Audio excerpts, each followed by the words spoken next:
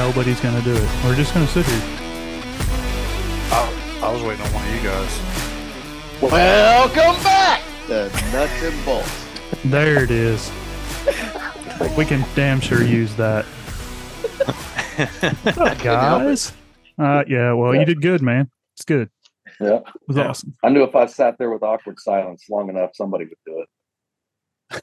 Yep. The Buffalo hadn't brought us in a while.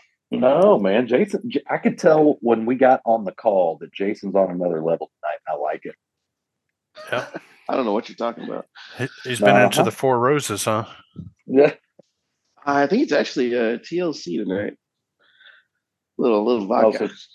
So TLC, you don't want no roses. scrubs? Gotcha. Is that what you're saying? Yeah. That too. Don't go chasing waterfall. Nice. Oh, man. Yeah, it's about time we had him back on, though. Yeah. It's been a while. Our international man of mystery. I hadn't even been anywhere lately. Just been busy. Yeah, he went on vacation. Yep. To Tennessee, and then turned around and went to Kentucky. Yep. Hey, off topic, but I've learned a few things about Antarctica, and I know you've been there, so we need to have a talk after the show. Hold up. No. We may have a spot for that here. Oh, no. Right down here. Anyway, we'll talk about that in a minute. Oh, no. Little teaser there. I'm concerned. Yeah. Dude, listen, I made it through like 3.5 episodes of those podcasts, Casey, and yeah, they got lots of crazy shit that they're going into. That's for sure. All right, everybody, get your foil hats ready. Yeah. Hey, Matt, did you put the link on there to Casey's tinfoil hats? Oh, no, I did not, but I will. I don't think he sent me a link for it, but I think it was on Amazon. It was on Amazon, I yeah. will for damn sure find it and put it in the show notes along with all this other stuff because I took the time to do it this time with all these links. What Hey, concerns you know what me else will more- happen? Is Wayne Wagner will be the one that shows up with this tinfoil hat just because it was Casey's. That's possible. It's going to be I great. bet if I'll I go posted find it. it, he would comment on it. Is that going to be this year's Superfly theme, tinfoil hats? I mean, if y'all want it to be, I mean, I'm probably out, but hey, if you guys are in, that's cool. We got a couple. Whatever, man. We got a shirt you What need to I'm scared wear. of- I was about to say, I'm cool. I just need to get my T-shirt. We got That two. was I it got right you. there. I got you. $9.15. That's not even expensive at all. No. Yeah, Look at it. It says 80s and 90s rapper hip hop costume hat. That's perfect. I'll put it in the show notes so everybody has it. But yeah, what was I saying? I Something. feel like I would have to have a clock around my neck. Nice. Oh, geez. Don't feed the bears. So I talked to Bill Perry this morning, and he literally, that was his idea, was to make a trophy for Superfly, and it was going to be one of those cheap clocks that you buy from like Walmart and like paint it gold and then make a necklace out of it for like Flavor Flav style. Okay. All right. Dude, I literally just had the worst deja vu ever. And Jason can wear it with his T-shirt. Hey, that was it. We actually have two. Wow. Don't we have two T-shirts Jason for can you? wear it with- Yeah, Wow. What? Man, it's been a while since you've been here. We have that other T-shirt that the skinny, the other one has the stuff on the back of it. Did you ever have that one made up, Yeah. Casey? I don't want to blow it. No. The other one is made. The other one was merely an idea. Yeah. So Okay. we haven't got to that point. That needs to happen though. We need to update the Teespring site. I haven't changed that since 3 years ago. Yeah. Anyway. All right. So before we get off into tinfoil hat theory, because that's like later on, we're going to go through a couple things. Man, I even laid this out in a bulleted list, kind of like we halfway have a structure. Not that we're going to I follow. love how reject you your have one reality called and I Segway. substitute my own. Yeah. I love that. Because that's the segue is where your tinfoil hat thing comes in. And then we're going to Banjo Land. See? All right right. there. So here's where we screwed up. I'm not even looking at that. My phone's in my pocket. I'm sorry. Matt did a really good job on this. He did. I did. And you're not And I- even giving him the common courtesy to even look at it. I worked I hard here. appreciate it. we'll just disconnect him. Ooh, We'll get his. Oh no, we need him for this other part. Hey, can you call back in about an hour? We Go gotta have back the for the glider minute. segue. Fucker's just gonna hang up on me now. Anyway, all right. So yeah, I kind of laid it out. Like, anyway, I don't know. I'm sure I'm missing shit in here, but whatever. So, Dude, reading through these notes is about as much fun as anything. I really wish everybody could see them. what? This will be the show notes. Kid taking a dump. Dude, that's one of the notes. Funny. That's in my week. Don't ruin it.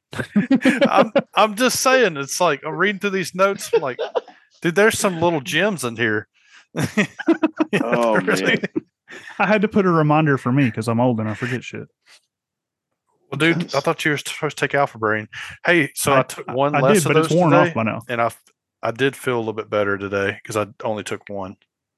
Take one in the afternoon about 2:00 too. Like right Man, after that's lunch. weird. Helps. We're talking like about Alpha Brain and stuff. So I started taking the athletic greens. I've heard about that one too. I thought about it. It's a little expensive. So, dude, I don't know if it's a placebo effect or because I think it should feel better, but I definitely feel better. Now, I will say that if you stack that with like a muscle milk from those protein drinks or something like that, dude, it don't take but about an hour, and you're going to have to go take care of some business. Oh yeah, man, how old are y'all? It goes right through you. Dude, that ain't about being old. That's Metamucil. You're getting this twisted. Yeah, no, I'm not talking about Metamucil. It's just like you can feel it. It starts reacting. It gets your body in motion. Yeah. Now, dude, that AG1 stuff has got me intrigued. I'm definitely interested.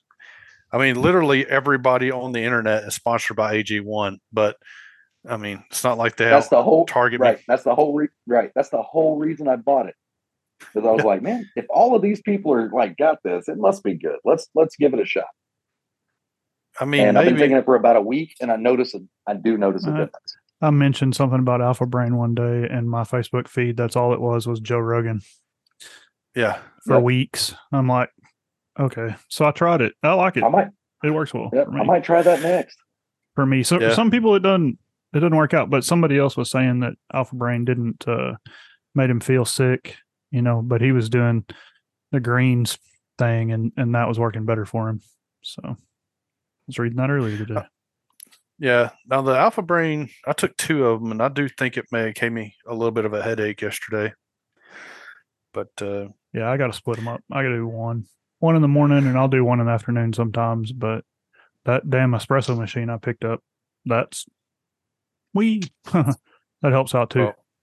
Well, I will say I had a lot more focus. Like I had those meetings last week, and I was taking Alpha Brain, and I did have more focus. I could tell a difference for sure. That's what I get too. Like I'll sit down and get work done, and I usually struggle with that part.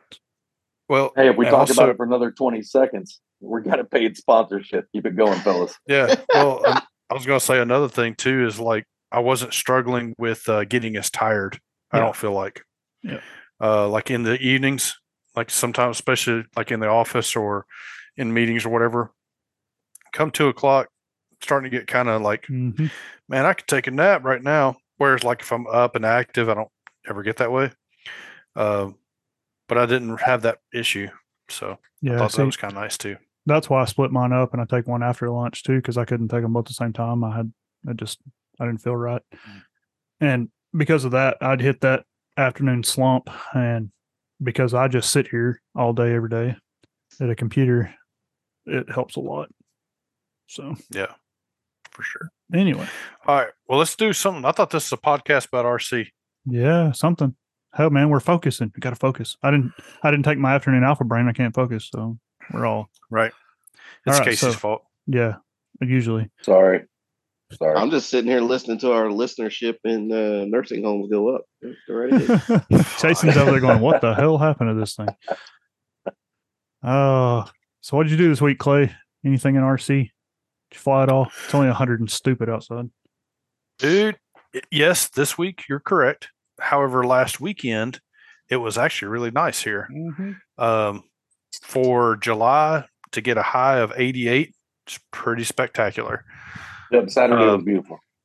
Yeah, Saturday was excellent. High of 88, winds 5 to 10, sometimes even less. And let's see, Saturday, I took my Extreme Flight laser out, the 104, and I put an Aura in that and some Potenza servos in it here. I don't know, 4 or 5 weeks ago, something like that. I can't remember exactly. Anyhow, I took it out and I've got several flights on it with this setup. Well, flight number 1 on Saturday, I did a couple of high speed positive snaps and I broke the rudder horn out of the rudder. Wow. Whoops. Yeah. So as I was exiting the snap, I was like, that don't feel right. And it was crabbing pretty hard to the right. And it took full left rudder input in order to get it to fly kind of straight. I was able to land it, didn't break anything else. So all's good. But that kind of sucked because I was like, well, damn, I was ready to fly this thing about 5-6 flights.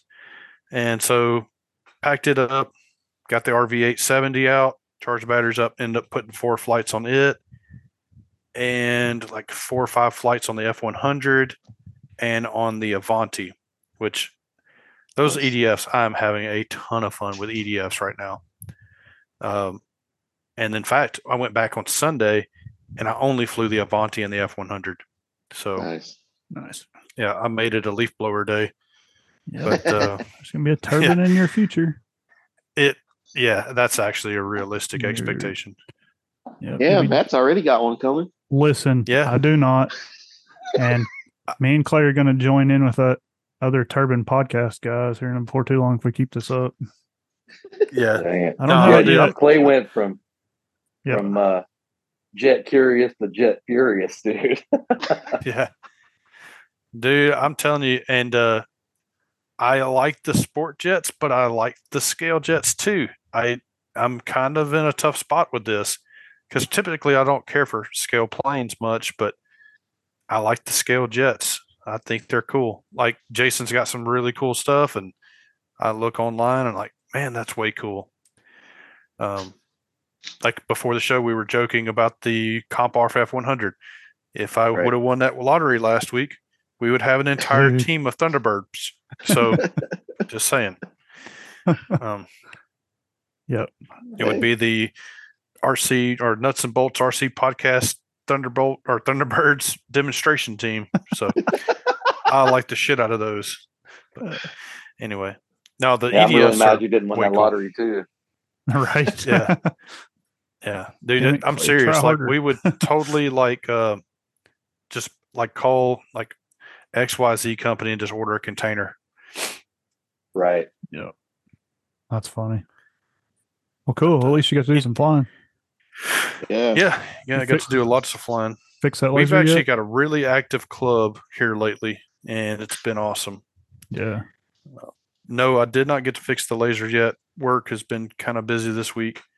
And I debated on just ordering another rudder, but they're out of stock, so I'm probably going to repair this one. It's not a difficult repair. My thought process was that if I broke it this time, how easy is it going to be to break my repair? You put enough hot in there and it won't break in the same place. I might have to move my batteries forward a little bit if I do that. I was going to say, you might have to add some weight. Hey, just saying. Yeah.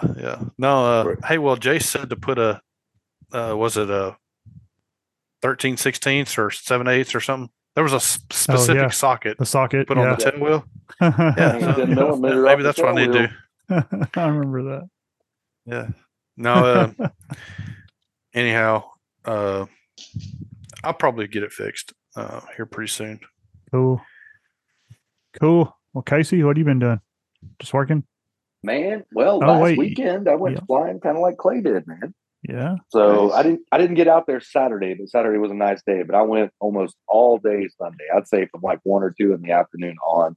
And same thing, club up here is pretty active, man. We had everything from jets to 100cc, 200cc, and me flying electric foamies, having a blast. But I heard a rumor that Saturday you were supposed to might have been down in Duncan, but you know. Well, so I had a partner in crime on that deal, and I was going to ride with him down there. Sure. And he said, we better call Will. Yeah. Verify this story. I think what happened is they got out on that. What had happened boat. was. Yeah, what had happened was they went out and got on that boat and stayed out there a little long, and he was not up to getting up early. Probably.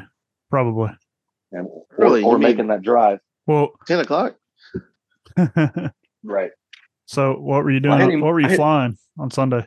So I was so I took out the Flex Cessna. Yeah, the couch. That was Saturday. Yeah, that was Saturday, and it was actually my recliner. So fuck off. But anyway, that's great. Sorry. No, you're good. No, Anyway. I took the old Flex Cessna, and then I got that Fox 3-meter glider.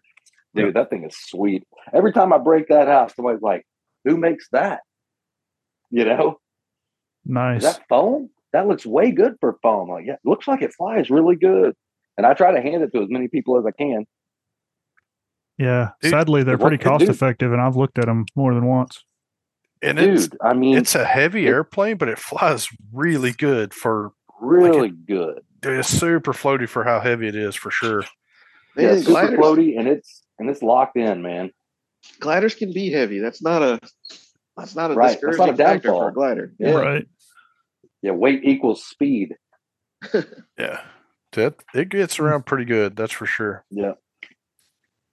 Cool. I may or may not have hovered it for a few seconds. Not really. They don't quite have enough power, but it'll hang there for a second enough to where it looks like it's not moving. People are like, "What?" Funny. Nice. Jason, you been flying anything besides full scale stuff? Still doing that, but man, I haven't flown since I got back home from just over Kentucky, which is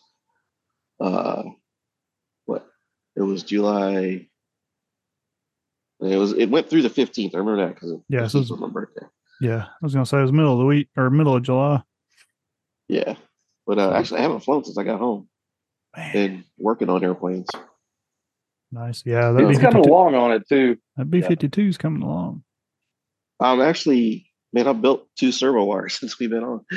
Nice. But so if you hear that noise in the background, that's what it is, clicking sound. But it's going really well, and I just got the rest of my wire for the motors, or for the motor elite extensions. So I'll be soldering on those in here in just a minute. But yeah, I'm doing the wiring in the wings. Basically, that's all I got left. Before it'll be pretty much ready for a test flight. I was trying to figure out exactly where, like, that 3D printed piece that you sent us a picture of a couple of days ago. Oh yeah. I was trying to figure out where that went. So the wing has 2 big lightning holes that actually are adjacent to the battery bay in the fuselage. Well, that component that I sent you a picture of is actually meant to go inside of one of those lightning holes, and it holds the speed controls, 4 speed controls per wing, 90 degrees out from each other. So if you look at the lightning hole, the speed controls are in line with the lightning hole, where the wires go into the battery bay and then they go straight down the wing. Well, they're 90 degrees out from each other around that lightning hole to give them enough room for some airflow. Right. So they're not sitting right on top of each other. That was the main reason for building it, was trying to get some airflow, to have airflow around the speed controls, at least a little bit, to where they cool off. I don't expect them to get super hot because they're 80 amp speed controls, and I'm only going to be pulling a little over 60 on each one. So I don't expect them to get super hot, but cooling doesn't hurt. Right. Sure. Yeah, I bet they'll need a little bit, but as long as you got some airflow over it, you ought to be good. Yeah. So with that being said, the way I'm picturing this, the ESC to motor leads are going to be the longest extension. Yes, absolutely. Okay. I wasn't sure which would be the more proper way to do that, like place the ESC closer to the motor or closer to the battery. I wasn't sure, or I So didn't know if it even mattered. if you it does matter, and if you have to make a long run, it is always recommended to make the longest run the run between the speed control and the motor. Okay. You do Good not to want know. to extend the motor the battery to speed control wire too far. It's okay to do it a little bit, but you don't want to do it too far. It causes what they call cogging. Yep. It's a pretty big cause of that.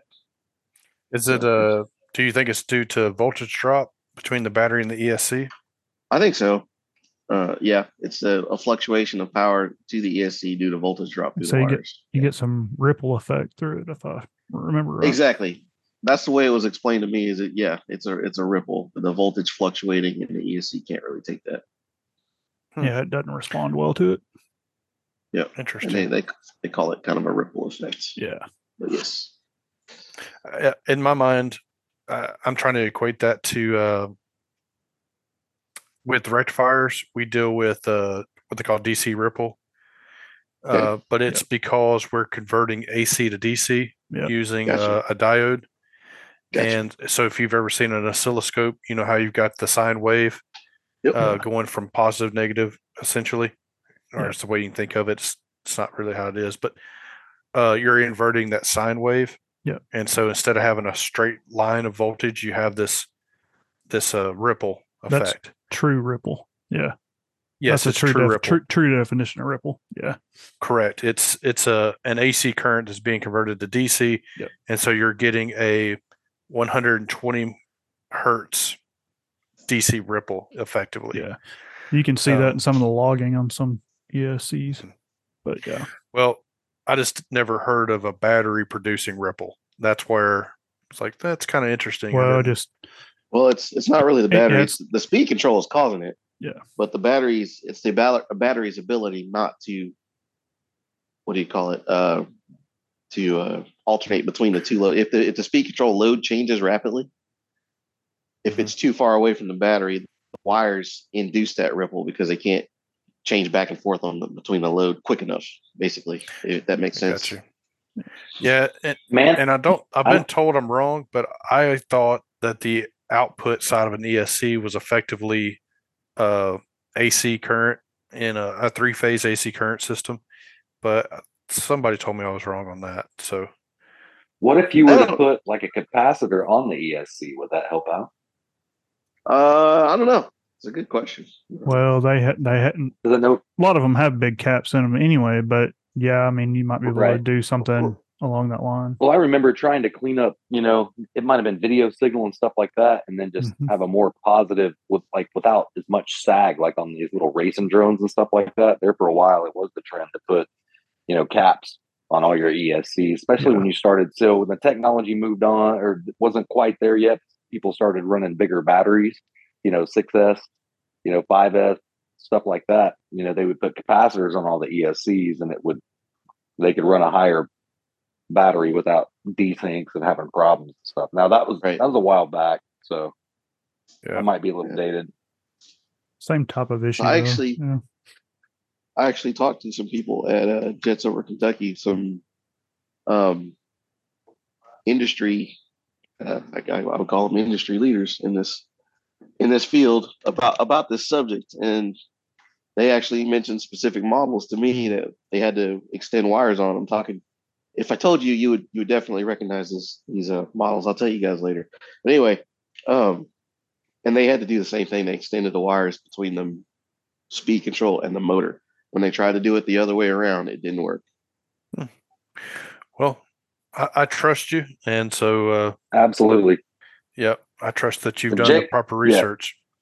Yeah, if Jason says this will work, it'll work. There's no doubt in my mind. I have no doubt. I trust everything he says. Right.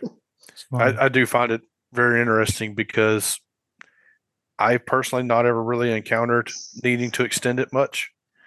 But there's nothing that says that you'll never run into that. So it's good to have that little bit of information logged back. Not a problem. Cool. Where was I? Oh yeah. So I went to Jets Over Kentucky. That was awesome. Hadn't been flying a whole lot since I got home, but I'm hoping to test fly this B-52 within the next month. Is my plan or my goal, I should say. Nice. Well, let me know. I want to be there. Yeah. Well, same. somebody's got to videotape it. Yeah. Yeah. You come up, you can do it at Lindsay? Yeah, it'll definitely be at Lindsay. That's definitely. what I figured. Yeah. That is the most logical spot, and man, it's like 25 minutes from my house. So. Yeah, we need to do that. Yeah. That is the most logical place to do that. Right. Lots and lots of space for rollout. Right. And I will gladly drive an hour to go hang out. No comment. I'm not going to say a word. Okay. Hey, you test me. I'll be there. Test me. There's more technical stuff I can get into that I've done in the last couple of weeks, but we can get to that later. Cool. Well, cool. Well, actually, since the last show, you finished the vacuum bagging and all of the glassing of the B-52. I don't think you were on the last show, or I don't think we've had a show, or maybe you missed it when you did that last. So that was another big step, getting all that fiberglass. We talked about some of it, but I don't think we ever said that it was completely done. But yeah, the fuse, the wings. Oh. Yeah, fiberglass is all done.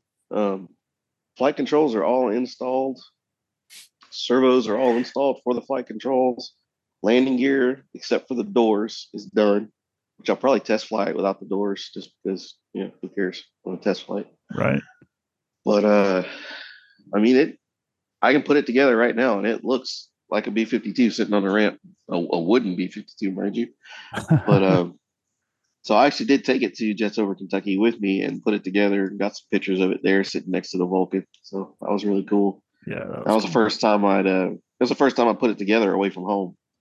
So it was kind of an experiment too, just to see how difficult it was to put together, if there was anything I needed to modify or make a note of. It looked good sitting out there. It looked awesome. And looking at pictures from that event, I might hitch a ride with you next year, bro. No kidding. Look good.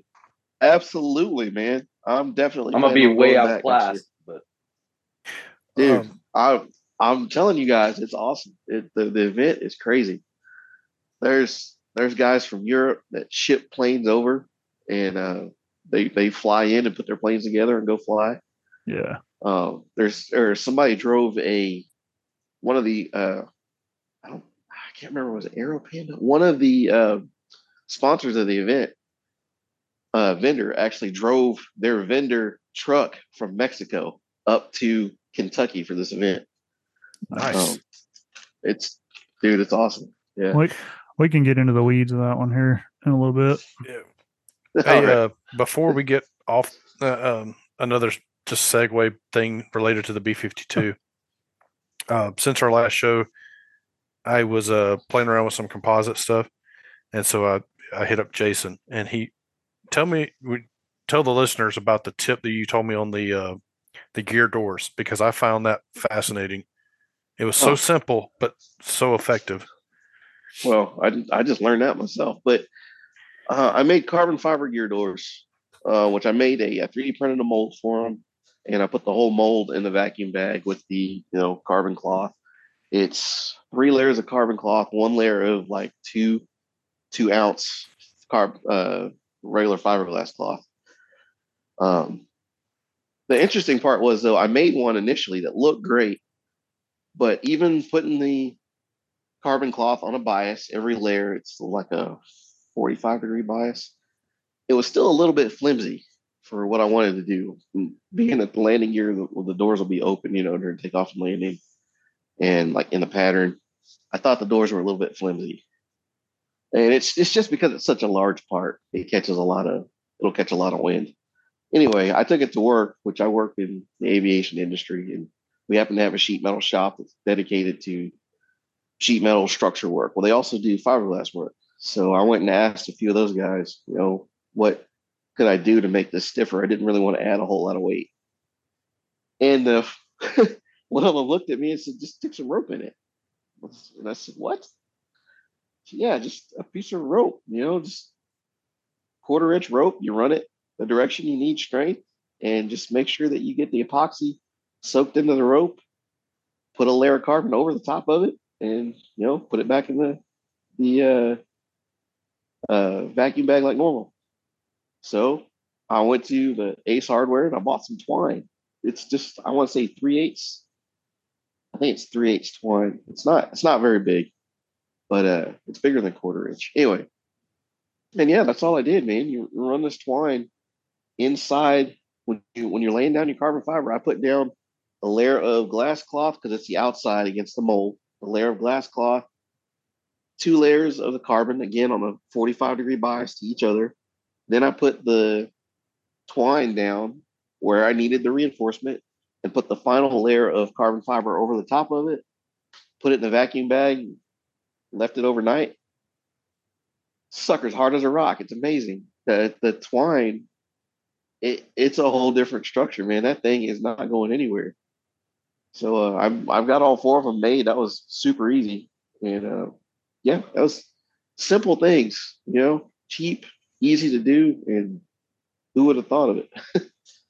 Dude, and Right. that's not something I would ever think of, but it makes total sense hearing it, Yeah, if you got the room for it, because it does, you will still have the impression of the twine on the inside. So in this case, it's on the inside of the part. I built it where it'll be the part towards the aircraft when the door's closed. So it doesn't really, it won't show on the exterior of the airplane. But if you have the room for it, it works beautifully. It's just like putting a piece of steel in there, man. It doesn't move. I just found it amazing. That's the most simplest, cheapest thing I could imagine, and it worked. Yeah. Right. Yeah. I was going to say, haven't seen the doors. Yeah, it works very well. Yeah, it's pretty awesome. So I was very happy with that. I'm glad I asked too. Yeah, that's cool. Well, cool. It definitely gave me some ideas for some things, like, yeah, at this point, I'm not going to say that everybody should bug Jason, but he's kind of my go-to guy when I got questions about fiberglass at this point. I will say, dude, you helped me out so much. By the time I was doing it, after talking with you and Don Hockle, I was like, okay, I think I got this figured out. And then I did it, and it's like, oh, wow, this is way simpler than I thought it was going to be. Which, granted, I did a super simple part, very, very simple part. But it was way more difficult in my mind than it was in reality. So I'm learning. I'm learning, but it's fun. And just a little bit I've learned so far, it goes a long way just in applicability.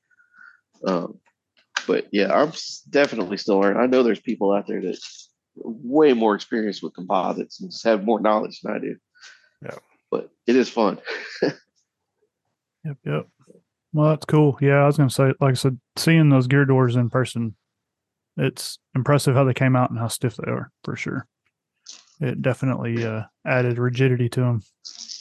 Yeah, they won't be moving, cool. That's for sure. All those little tips and tricks that you don't know if you don't ask, right? Right. Mm-hmm. Yep, just ask the right person. Yep. I'm just happy now that, like, my heli canopy that's got a crack in it, it won't be cracked for much longer. Right. It's like, dude, just simple stuff like that, or wheel pants getting a little crack in it. It's like, just lay a little bit of cloth inside there and come back tomorrow, ready to go. Yeah. Cool. Yep. What have you been doing, Matt? Me? Yep. Oh, dude. Let's see. Flying wise, the Peregrine and the Ultimate. Those are about the only 2 things I've been flying. That weekend that it was so nice out was the Saturday before Mark moved, which I'll get into in a second. But I took the Peregrine out, and it decided to do what it wanted. All of a sudden, it decided to. I did an aileron roll, and it didn't want to stop the aileron roll. Like, it just stayed in it. The aileron stayed locked. I get it out of that, and suddenly I don't have elevator. I don't have control. Got it back for a second, and then all of a sudden it does a snap, and was only about 8 feet off the ground, and got the elevator back long enough to push it a little bit, and it nosed in. So got to do a little bit of repair work on it. wasn't bad. Took the interplane struts, the blocks they pin into, and broke the center section out of them. So a little high saw, and they were fixed up, and then broke the center interplane or cabane, I guess you'd call it, in that's on the fuse. And luckily, just some high saw in it, got it back in place, clamped it. It was good to go. Thought I had a wiring issue between the receiver and the ESC, like the wire running to it and powering, because my throttle is running through my Aura, which was the first time I'd ever done that too, and I probably won't do that again. But it was wiggling, it was loose, so I thought that was the cause. Took it out a week after that, this last weekend, and that was not the cause. Throttled up. First flight went fine. Second flight, throttled up. It decided to do whatever it wanted to do. It gave me aileron control, no elevator, no rudder. And that one didn't end so well. It throttled up and ate the ground pretty hard. So it's done. Actually, I think Mo was asking me about it last night, so I think I'm going to hand him the airframe, and if he wants to fix it, he's a guy that can, so probably just let it go to him. But I think that particular Aura had been in a crash previously, and for whatever reason, I didn't label it, and it got stuck in that plane, and that seems to be the source of it. So that receiver and that Aura will end up on the bench for testing purposes only from now on. It won't go in another plane unless it's like a flat foamy or something, just to play with it and see if we can work out whatever was happening. But anyway, so that was a couple flights from hell, because I don't like it when you can't figure out or you don't know what happened. And electrical issues are always hard to chase down. So yeah. So that sucked. So lost that last weekend. But like I said, I think it'll go. Mo had a 60-inch NG airframe that I'm going to pick up from him, because I damaged mine a while back and I've flown the crap out of it. So I'll have a replacement for that. And then I've been eyeballing a Turbo Raven. I haven't pulled the trigger on it yet, but man, me too. That'll probably be in my future. I just need to talk myself into it before they run out of stock. So that's where I'm at. Yeah. Not bad. It's hard to beat that plane. So having flown Marks and having flown Clays and other people, it's that's going to be really hard to beat. But anyway, what else is happening? Well, a couple weeks ago, I guess it was the 18th. Hang on, I'm going to look here real quick. Well, it was the 16th, actually. Mark moved. Nielsen moved up to Minnesota, where he's relocating to and going to work for Delta. So helped him pack up that weekend and loaded up a big, like a 26-foot U-Haul, 2 or 3 6x12 trailers, and then a bunch of other stuff. So it was a 4-vehicle convoy up there. I had just taken off a little bit of work to drive one of the vehicles up, and then I flew back home. But the ride up there was interesting. We did a 2-day thing, because in the U-Haul, it's like, 60, 65 is about all you're going to do. And so we kind of took it easy. It's 13 and a half hours or something one way if you doing 70, 75. But at that, it was closer to 16 at the rate we were going. So we did it in 2-day stop in Topeka. But yeah, had some interesting stuff along the way. OKC by far had the worst traffic that we went through that day. But that Sunday, it was kind of weird. It was a whole lot of traffic for Sunday. But yeah, the second day we're driving, I want to say we were on 35 headed up that way. But we're on the interstate, and I pass, there's like Mark's out in front. We're just letting him lead, and then the rest of us are trailing behind him. And past this SUV that's got the hatch opened up on the side of the highway. And there's a dad sitting in the back and his daughter, little girl, sitting in the back. And they're just laughing and talking. And as we get a little bit closer, I'm looking. Oh, yeah. Yeah. She was sitting on a chemical toilet in the back of this SUV, just laughing and giggling and, taking a dump. I was like, oh, man. I called Mark. I'm like, did you just see what I saw? Like, they couldn't have pulled off at a rest area or somewhere, anywhere, taking an exit somewhere. They're sitting on the side of the highway. Just, it was funny. But anyway. Well, when the mood hits you. I guess, man. By the time I'm able to do something like that, it's because I'm going to be wearing a diaper and I'm just going to, poop my pants and be done with it. But that'll probably be the only time I have that luxury of when the mood hits me going instead of holding it a little bit. Man, if it's yelling at you, sometimes it's time, dude. It doesn't matter. I guess, man. It was props to the dad for planning ahead, man. That's all I got to say. Right. Because I don't remember ever having a road trip with my daughter where I did that, but I didn't plan ahead like that. So, but anyway, yeah, man, it was hard. We get up Minnesota. It's hard to come back because it was unseasonably cool up there the whole week. Like the high was like 73. Clay calls me at one point and he's like, dude, it's 107 degrees and I'm pulling into Fort Worth. And I'm like, well, that's cool. It's 73 up here. And I was waiting for him to hang up on me. He was like, yeah, it's been unseasonably hot for sure. Yeah, it is freaking ridiculous. Well, I saw a post from Terry Wiles earlier. He was talking about, hey guys from the South, you need to come up here and get your weather. And I said, hold on, we got to close the gates of hell down here first before we can come up there and get it. And I was like, posted the weather. It's like all over 105 or something for the next week here. And he was like, it was 104 here. And the dew point was at like 75 degrees or something. So the humidity is ridiculous. Wow. I was like, oh, you can keep that up there. But anyway, it's beautiful weather there.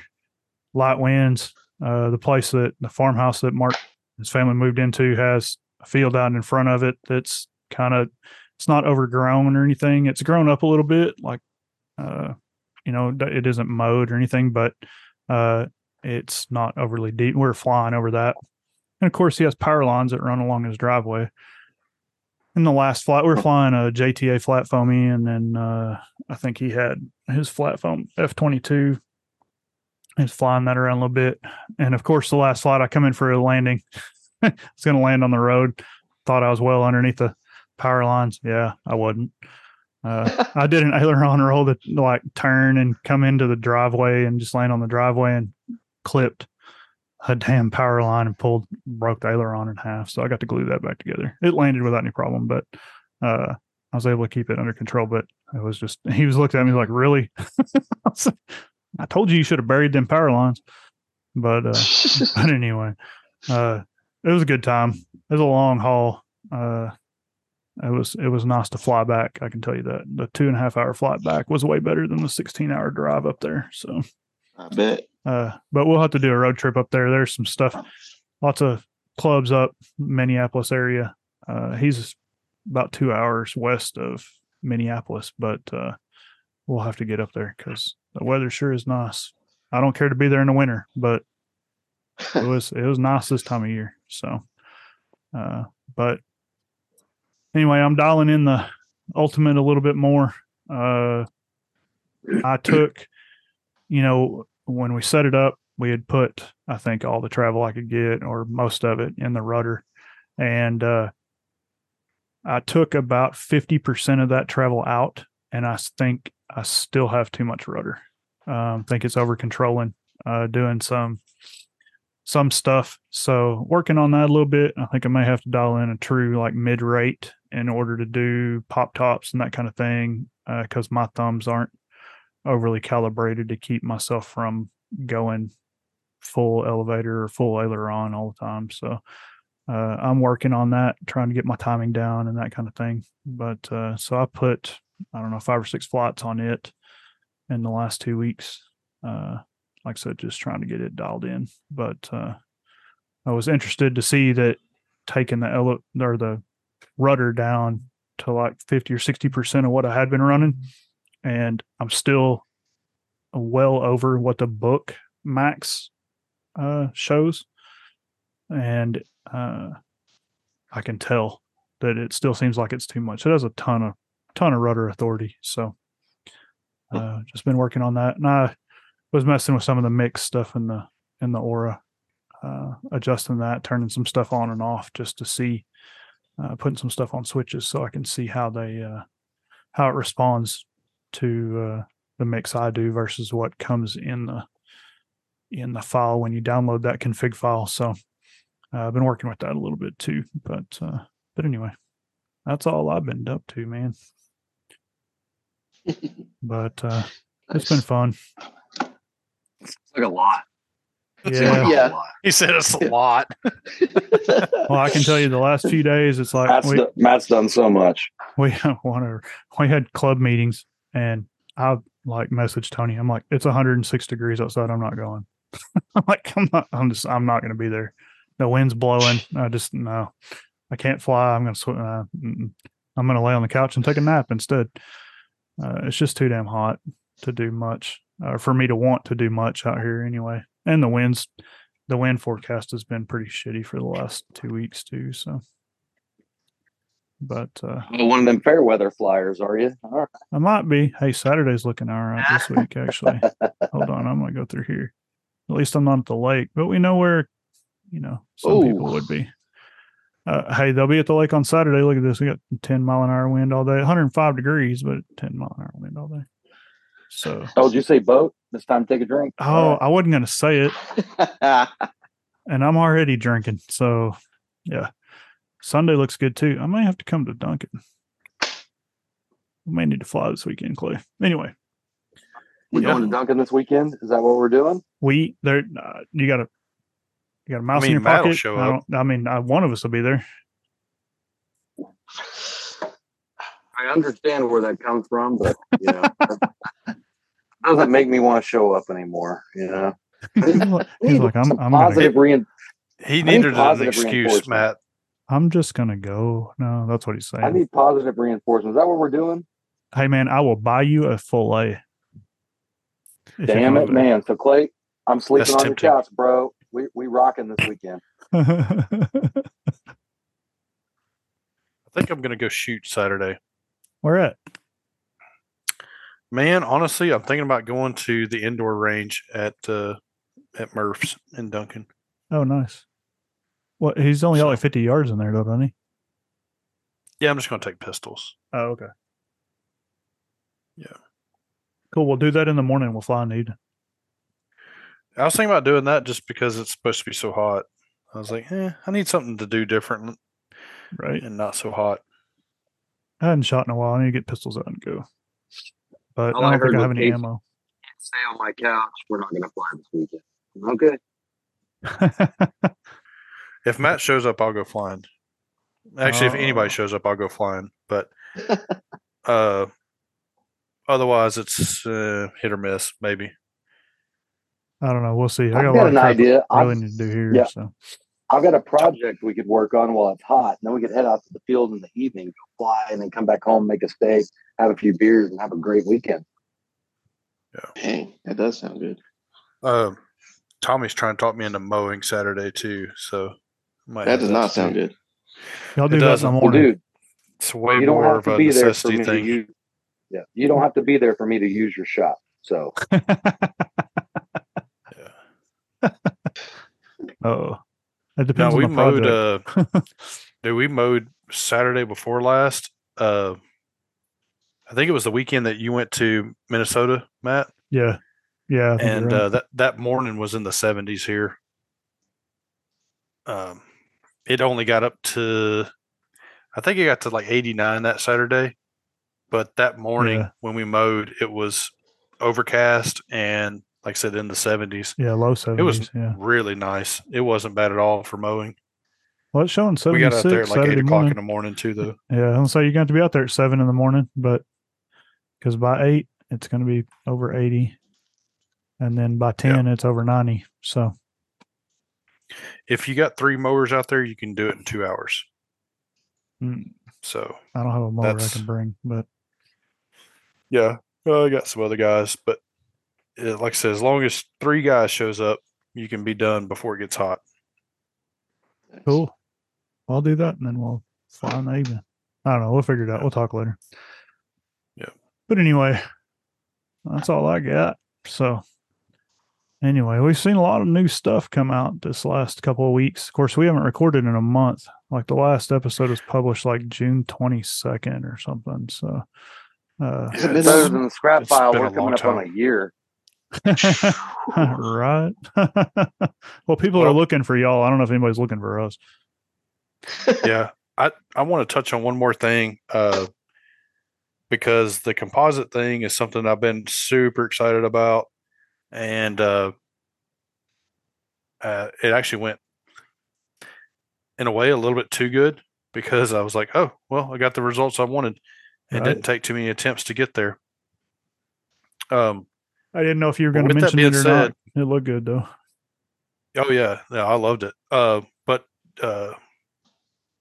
both of the Jasons, Hill and Don Hockle, both mentioned with the pot life, and this is just a tip that, like I said, I'm just forwarding what, this is not my tip. This is their tip that I'm just going to pass on. Improving the pot life on the resin. The thing that Don Hockle was like, yes, doing fiberglass to improve the pot life. And the thing is I believe that this should work with epoxies of all types. Yeah. Whether it be glues, paints, resins, whatever you want to call it. Anything two-part that you got to put in a hardener and stuff. Yeah, I think you're right. Exactly. So the way to improve it, Don Hockle's recommendation was to pour it out on a plate. And I believe Jason Hill, I think you told me just to get it out, like on whatever you're working on, like get it poured out though, and get it spread out. Yeah. And so my first attempt at this, I mixed up too much resin. I've got the West Systems pumps, just like Jason recommended to me.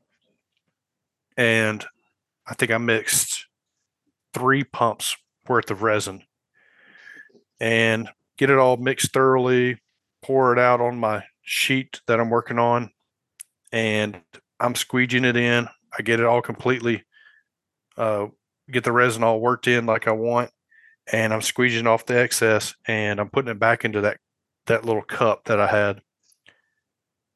Maybe 20 minutes goes by, and like with my epoxies, I don't know if you guys do this, but I always leave a little, like my extra, I just leave the little cup setting out so that I can reach and grab it and like, okay, it's getting hard or it's gummy or whatever it may be, right? You just kind of see where it's at. Yep. And so I go to pick this one up and it's too hot for me to touch. And I've had epoxies get hot before, but I've never had one get too hot to touch. And I'm like, holy cow. So I end up taking my temp gun and let me look back at my pictures here so I don't tell you guys false information. But I ended up using my temp gun to measure the temp of the mixing cup, and it was at 271 degrees. The sheet that was the exact same resin, but just spread out, was at 75.2 degrees. And this is in a 72 degree shop. So the big takeaway is get that resin poured out, get it spread out, because when it's in a cup like that, it's got so much more stuff to react with, and it will react prematurely. I'm going to say likely makes it brittle, certainly makes it get too hot, and it cures too fast. You're working. It cures too fast, and your working time goes way down. Yeah. So, thanks, Jason. So, hey, and I just learned that from reading, man. That's just because I was having trouble doing large areas, large parts, and I'd mix up epoxy. When you mix up enough to cover that large area, it was setting too quickly in the pot before I got it out. And what I started doing after I read that was just dumping it all out on the part and just squeegeeing it Spreading around. it out, yeah. Yeah, it makes it last longer, and you can take your time and wet out the whole part. So, Yep. but yeah. Well, the thing to me, it was just amazing to me how hot it got. Because, like I said, I've seen all forms of epoxy. We use epoxy coatings at work, and they all have a level of heat to them. But I've never seen anything quite like this. And I was pretty blown away by it. So cool. Well, cool. Yeah, good to know. That is a good tip. I didn't ever think about it like that. Getting it spread out like that, keep the heat down and increase your work time. Yep. Or workable time. Removes the reacting components, kind of spreads them out so that there's not so many molecules reacting at one given time. Yeah, generating all of it. Yeah. Yeah. Cool. I guess the reaction, once it starts, it just kind of it starts that chain reaction and it just rapidly goes off. They just accelerate more and more and more as it generates more and more heat. Yeah, that would make sense. But yeah, I just never really thought about it. So that's cool. Good to know. Anyway, all right. Sure. Well, next part, let's see what we got in here. Like I said, we've seen a lot of new stuff show up this last couple of weeks. Like I said, it's been a month, I think, since we recorded. So I'm sure there's stuff in here we've missed, but we'll hit a couple of the big ones here. Let's see.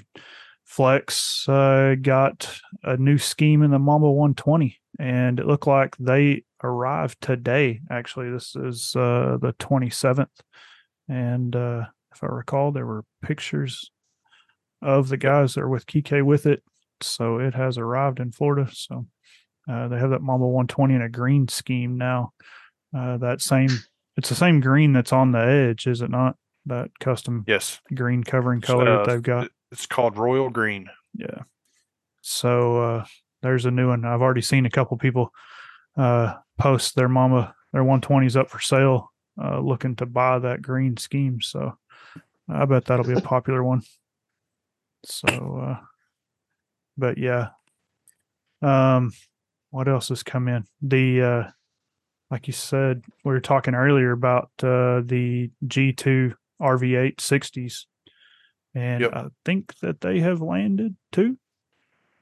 Rumor has it. So hopefully those will be shipping out soon.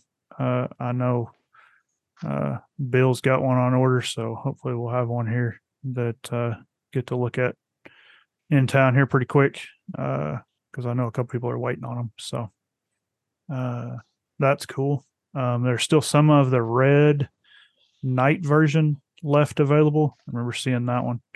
The other two color schemes were sold out in the night. I didn't look at the day, but I think that was not to be wrong. I don't know if that's right or wrong.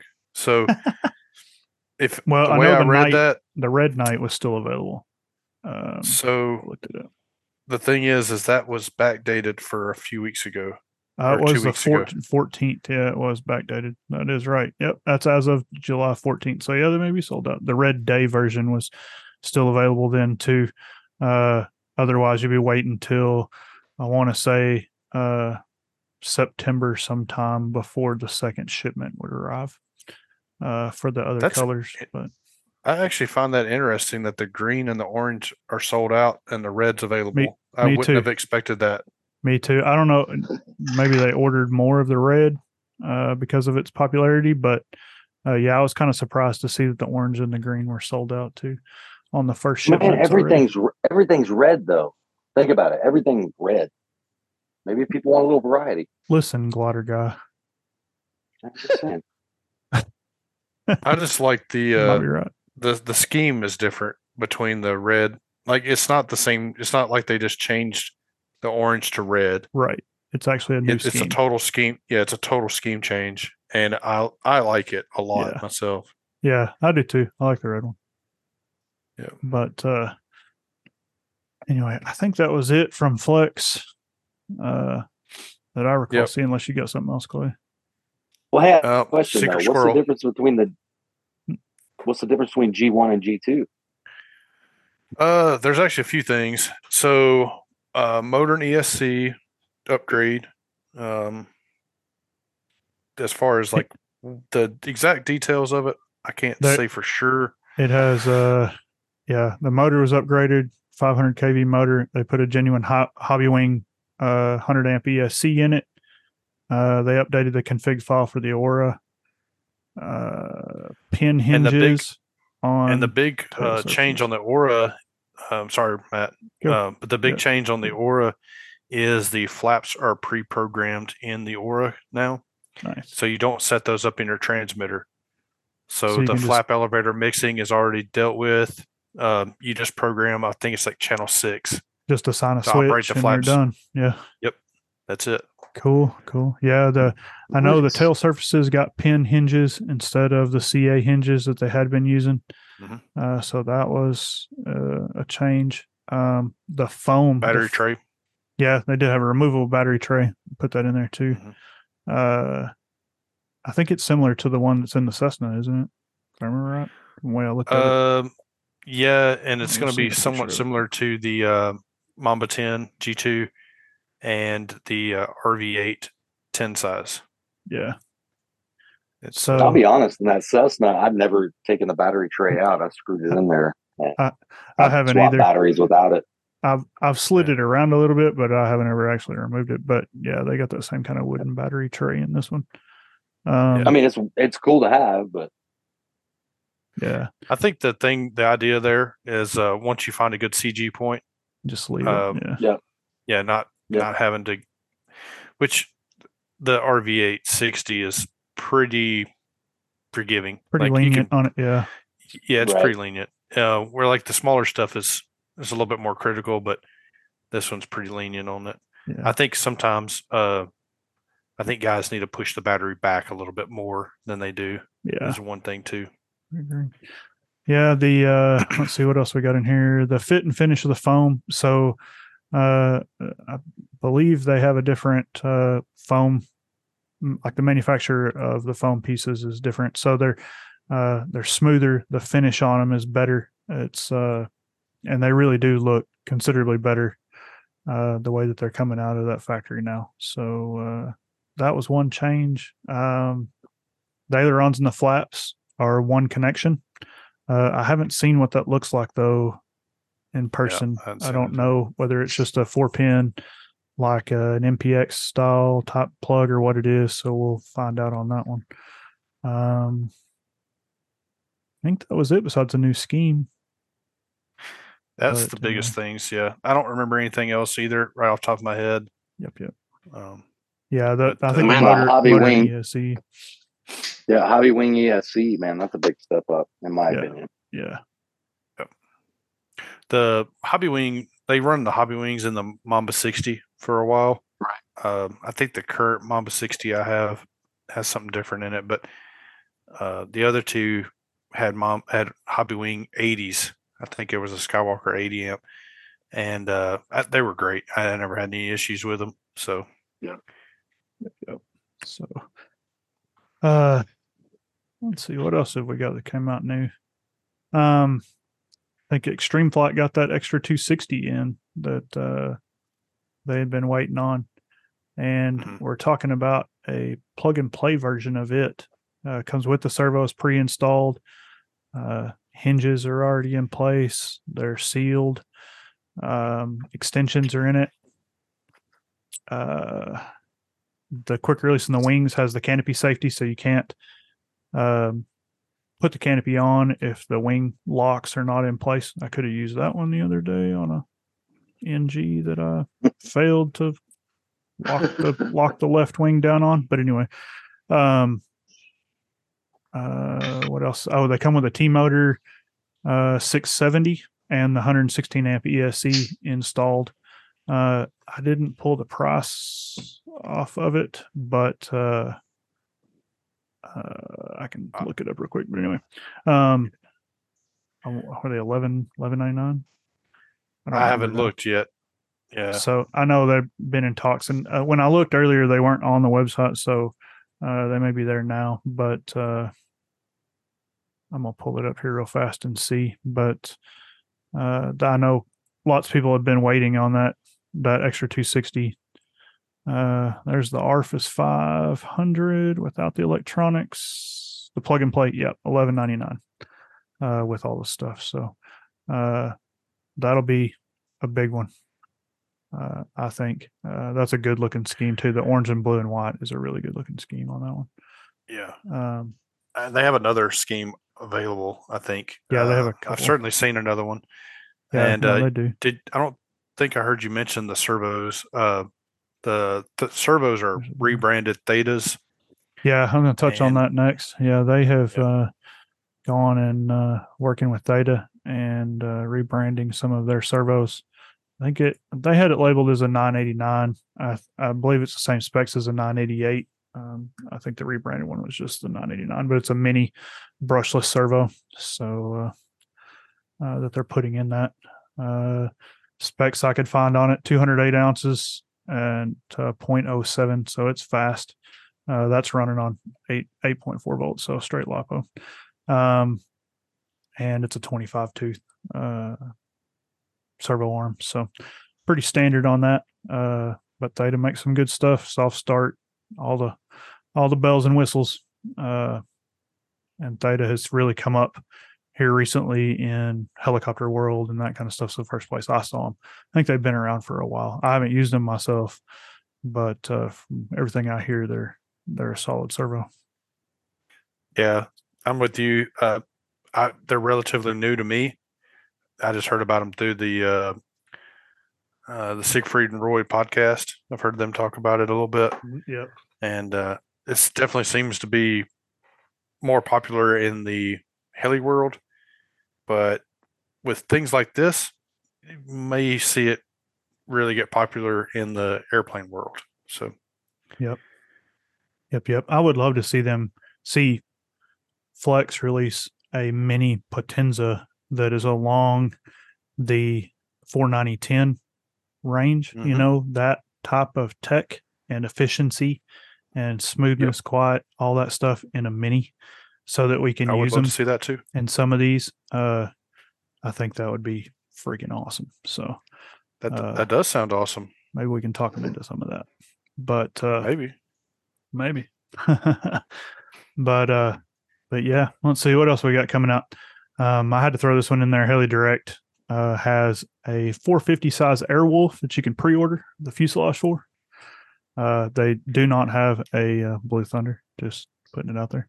189 bucks. They do have a 600 size too that I think has been around for a good while. But this 450 size one is pretty cool. Just because of the cost, because it's like I said, it's less than 200 bucks, and was a good one. They're bringing in more and more scale stuff. We were talking earlier about the video series that Renee's been working on his. You may know more details on the fuselage he's working on. I don't recall it off the top of my head, but it's he's got Bell Jet Ranger 206, I believe. He's running T-Rex 700 mechanics, and I know he did some modifications to the mechanics too. Like one of the videos I saw, he reversed the rotation of the head. Okay. In order to make it more scale. So he was showing a video on how to flip the one-way bearing in order to make the mechanics of the T-Rex run the other way. Right. Nice. And I don't remember where the head assembly came from, because I don't think he's running the T-Rex head assembly. Okay. The biggest thing is, if you're interested in that sort of thing, look up Rene Gaudier on Facebook, and he's got several videos out there of him talking about it and showing some videos of how he did this and that and building the new Jet Ranger. And I believe this is what I've been led to believe. What I recall is that it is part of a new series of semi-scale helis that Heli Direct will be coming out with. These are like fuselage kits, kind of along the lines of like the Funkies and maybe was it Hirobo that made some of them? I'm trying to think of some of the other brands. Flywing RC's making like this Airwolf one, the 222, but they have some others in there too. I was looking too to find the brand, and I don't remember off the top of my head. So, but Renee has all of that. But yeah, that's what I understood too. Is they were going to bring in a whole line of these scale helis. I'm going to look for it here for a minute. But I remember him telling me that when Heli Direct approached him about this last year, the Fusono. That's it. Fusuno, yeah. Yep, Fusuno, that's them. And then they got the Funkies now too, which he mentions it. He calls it Fusono, but that Funky 700 right there in the middle, that's the one he's putting together. Oh, the Long Ranger. Yep. Yeah, I can tell by the paint job on it, that blue and white. Anyway, and they have a PHI schemed helicopter too. I think they actually have a couple. Looks like the AS350, the A-Star, and then the 407, and then it looks like that Augusta is all PHI schemed, which I think the PHI schemes are way cool, but just yellow and black just looks cool. Yep. You guys, go ahead. You guys know who Funky is? I feel like you've told me this before. So, Maybe, but no. So they actually were the factory that produced a lot of the fiberglass models for yellow aircraft. Okay. That's the factory that did a lot of those. Yeah. I know they do a lot of heli stuff in regard to blades and some other things like that too. Yeah. So. Yeah, they do now. They've pretty much moved all into heli stuff, but that's the same factory. So the MD 500 that I have is a Funky fuselage kit. Yeah. Actually, that's it right there. Well, there was another brand that was essentially the same thing. I can't remember the other brand name. There's been a few of them that you could tell they were pretty much the same. That one's actually got a little bit different color on the paint job. Yeah. But it's the same airframe, same size. I mean, you look at how it's made, it's like you can tell it's the same one. Come from the same molds. Same molds. Yep. That's what I was going to say. All same molds. So yeah. But people need to check out Heli Direct for that and check out Renee. He, like I said, he's got a whole series of videos. He's posted them up all over the place on the heli groups. So he's doing a lot of build videos for them and stuff. I honestly have watched a couple, but not a whole bunch of them at this point. I kind of stepped away from helicopters a little bit, and I'm debating whether I need to stay there or not. But anyway, just get your jet, it'll be all right. It's hard to do. Listen, everything. It really is. So jets are expensive. So are helicopters. Yeah, exactly. That Siegfried guy keeps trying to talk me into one. He's got one sitting there, and the price is right, man. I have all but said yes. I tried to talk him out of his turbine fuel pump thing the other day. So, speaking of his prices, he and I. So you know how you're the grammar Nazi, Matt? Well, math problems are the ones that gets me, and I'm going to put this out there. He's dead fucking wrong. All right, and I have made my point. He will not relinquish that he is wrong. He knows what I'm talking about. I was going to say, what are you talking about? Our buddy Chuck Kohler posted this picture of a speed limit sign, and it had an algebra math problem on it. Okay. And Westbrook is completely wrong. He missed a part.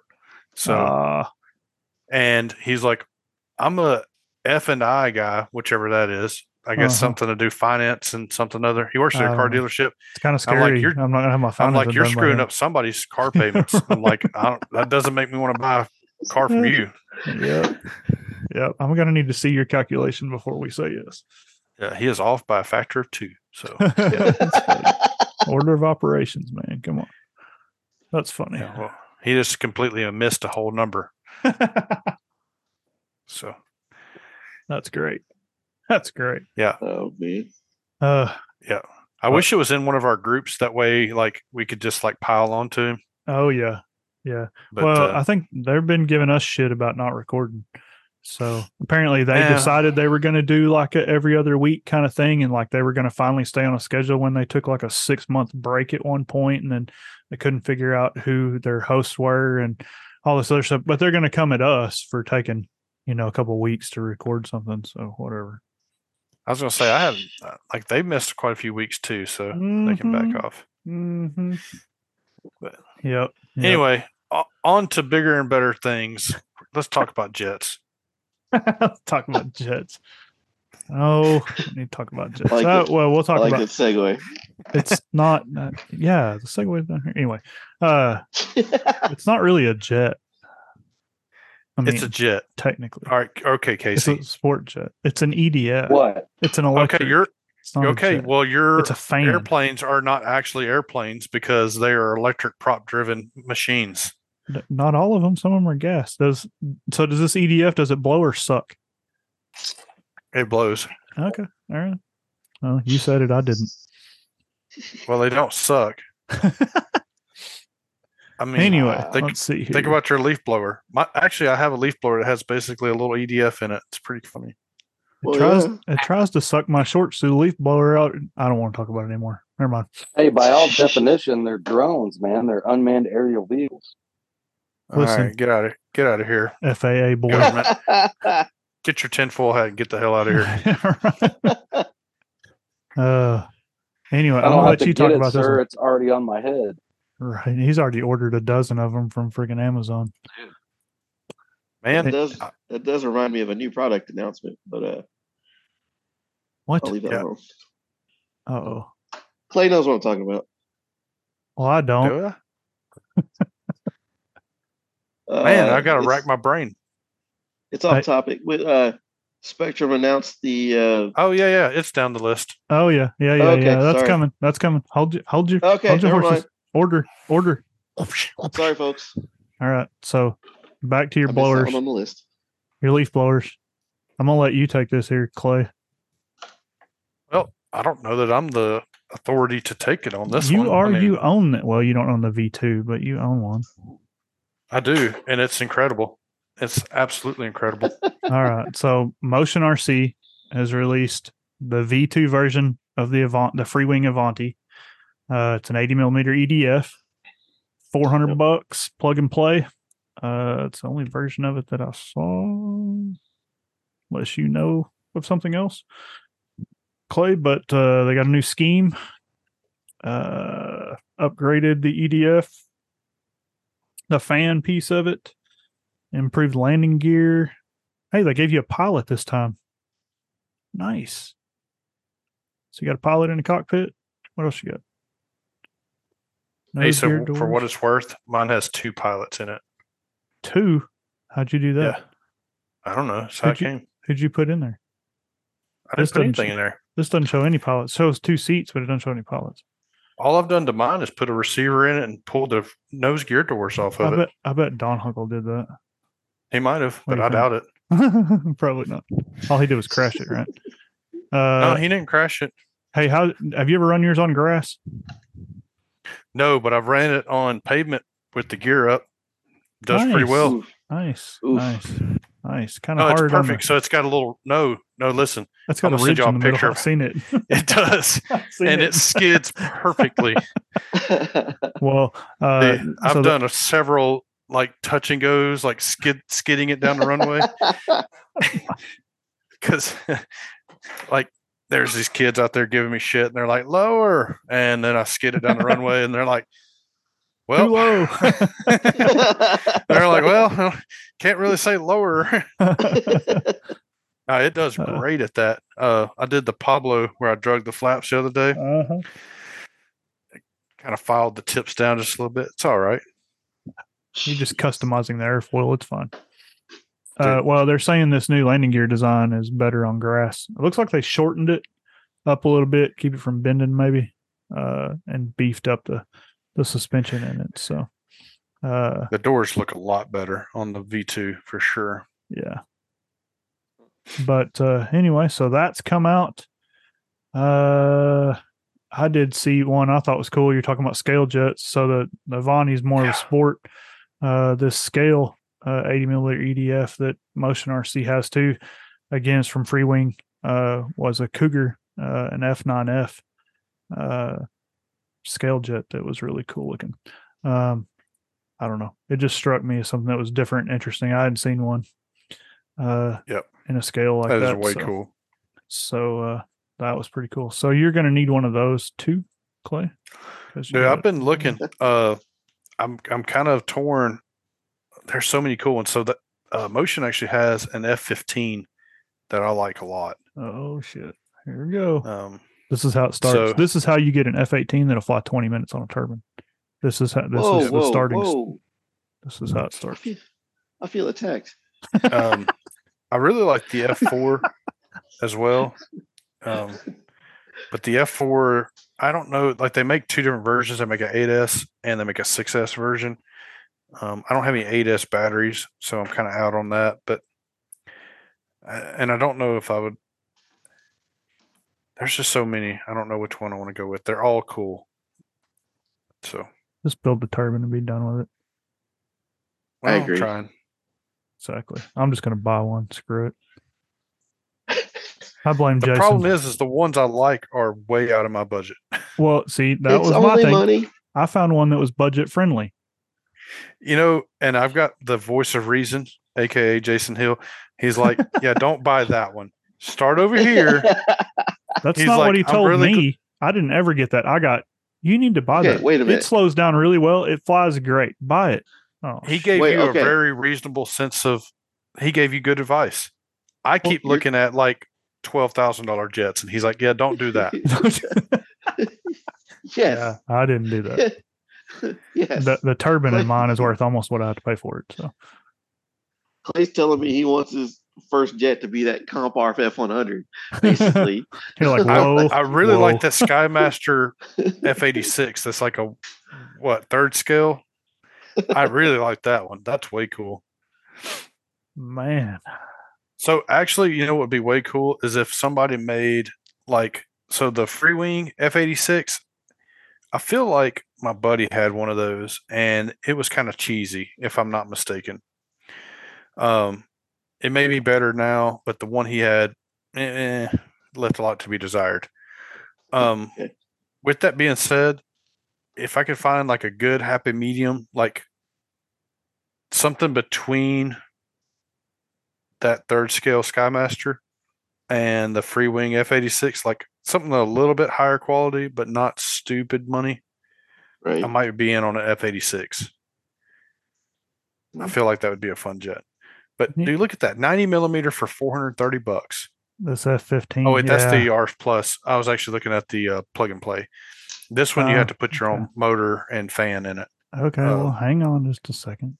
I was thinking it was 8S versus 6S, so I stopped. Okay, so this is the F-15C from Free Wing, also a more Motion RC. And yeah, 9-blade, 130 amp hobby wing, electric retracts, LEDs. What battery? 6-cell 5000s. Give you about a minute and 47-second flight. No. It's a 90 millimeter. Tell me I'm wrong. That's where the Avanti is awesome. Exactly. That's my point. But the Avanti is 80. Yeah. You're not going to get 6 or 8 minute flights, but I mean, 3 to 4 minutes is. So I can get 4 easily. I've gotten 5 with my Avanti on a 4000. Okay. I haven't done the Avanti is a sport jet. Again, you're comparing scale jets to sport jets. I'm not disagreeing with you. I'm just like, I'm impressed by that. Like 4 to 5 minutes on a 4000, and I can get 4 minutes out of it, and that's like hammering on the throttle, just doing like, I don't know, pushing it about as hard as I can push it, honestly. If I do 4 minutes in my F100 on a 5000, yeah, you're on fire. Gone. It's gone. It's gone. It's smoking on the way down. Yeah. So those new 5000s I got, those HRBs, about 3.5 minutes in the F100. And honestly, that's pretty respectable, I feel like. Yeah. Yeah, that F-100's hard on batteries. I'll say that. Oh, but it flies so good, and It it looks does. so cool in the air. It does. It really does. Those 3 fast passes that you get before you have to try to land, it's great. Sorry. Dude, actually, I'm telling you, like I'm getting that thing figured out. I've started easing up on it, and I can actually fly around for probably 3.5 minutes before I better be touching down, or at that point, you better not be trying to do a touch and go. There is no go around because you're not full throttling out. Like it's going to hit voltage and cut out on you. You're not going to have the power to pull out of it. And so if you're just cruising, I can do it. But when it comes to landing, like you're committed, you get one chance. Yes. So the big 120 millimeter EDF that I haven't flown in years up there, but Clay has seen it. I know that Interceptor. Yeah, I've seen it. Yeah. At 3.5 minutes, you better be on final. Yep. And you have no go around ability. Yep. That is it. It's coming down. Yeah. Yeah. So the thing that impresses me about the Avanti and the F-100 both, the Avanti is so much lighter on the wing. I'm flying a lighter battery. It's a sport jet. It's got everything going for it. But the F-100 will do it pretty well considering. So the length of the runway at Duncan's 350 feet. Okay. I can keep it inside of that runway. Yeah. Making figure 8 turns. Just real easy. And that doesn't sound like, that may sound like a lot, but like taking an airplane out there that most people want to fly it at 100 miles an hour and like turn it inside of that, like do figure 8s inside of that distance. And it definitely gets the airplane slow, but the way those planes handle slow is pretty impressive to me. Because I always associate jets, got to go fast, got to be careful slowing or careful turning. Like these things just get it, go. So the Avanti is a sport jet, but it's designed to have a wide flight envelope. Mm-hmm. And I've personally never flown one, but I know a lot of people that love those things. Yeah. I've seen a lot of people talking about them. Definitely a good jet. So if anybody wants a starter EDF to get into that world, the Avanti is the way to go. Well, I'm telling you too, like for somebody that didn't have any EDF experience, really, I've flown a couple. Like, I guess I've flown a handful ever. Picking up that F-100, it was really easy transition. It was not hard for me at all. So that's a first. Turbine. Yeah, well, for a scale jet, it was. It may have led me astray. It may have had me thinking that jets are easier, and then I'll get a turbine and crash the shit out of it. Just get a sport to start with before you go scale. Yeah, I do want to do that, but just saying. And I'm telling you, I finally got to see that Horizon. The MB330. Yep. Yeah. Little thing actually flies really well. And that's what it's marketed as a introductory jet, Yeah. And it looks better than like a Turbinator, which is a sport jet, an older sport jet. Everything looks better than a Turbinator. Yeah, they're kind of hideous. But it flies great, man. I got to watch a few of them fly at Jets Over Kentucky, and they were all over the place. Looked just fine. So, yeah, that's an option. I just need to talk to Pablo. I need to find a used EA. That's what I need to do. So, or I need to find a really cool used turbine scale jet, like that F-15 I saw the other day. I thought that'd be a pretty cool one to have. Oh yeah.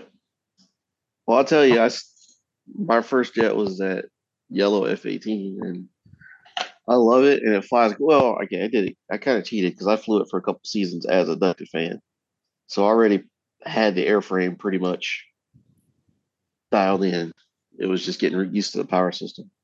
but it's not an ideal trainer. I'll say that for a first turbine, it wouldn't have normally been an ideal aircraft. But I had already flown the airframe before, so it wasn't that big a deal. Is the throttle lag really that big of an issue going from EDF to a turbine? It can be. If you're not prepared for it, it can be. I'll tell you, I did one of my first flights, not the first flight with it, but one of my earlier flights with it. I was at Lindsay, and Jim was out there actually with me. Jim met me out there, and I just went and flew.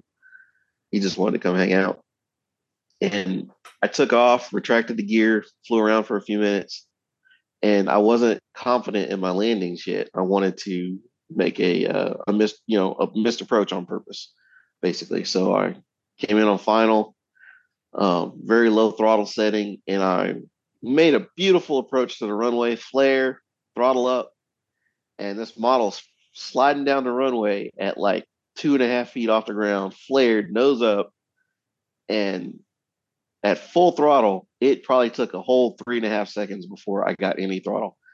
And I'm sitting here adding more and more elevator as I'm watching this airplane sink. I didn't even have the gear down. I didn't have the gear down because I knew it was going to be a missed approach. Right. Stupid. Right. Yes. But so the gear was up, and this thing's getting closer and closer to the runway. I started, like I said, about 2 feet off the ground, about 6 or 8 inches off the ground. That turbine finally hit full power, and that sucker took off like a rocket. It went. The descent rate stopped and immediately started climbing when the turbine spooled up. But until it spooled up, you got nothing. You got lucky it didn't stall before the turbine kicked in. Sounded like if you keep adding elevator and keep going, it's like, shit. Yeah. Yeah. Yep. So if you're not prepared for it, or if you're stupid like I was, it can be a big deal.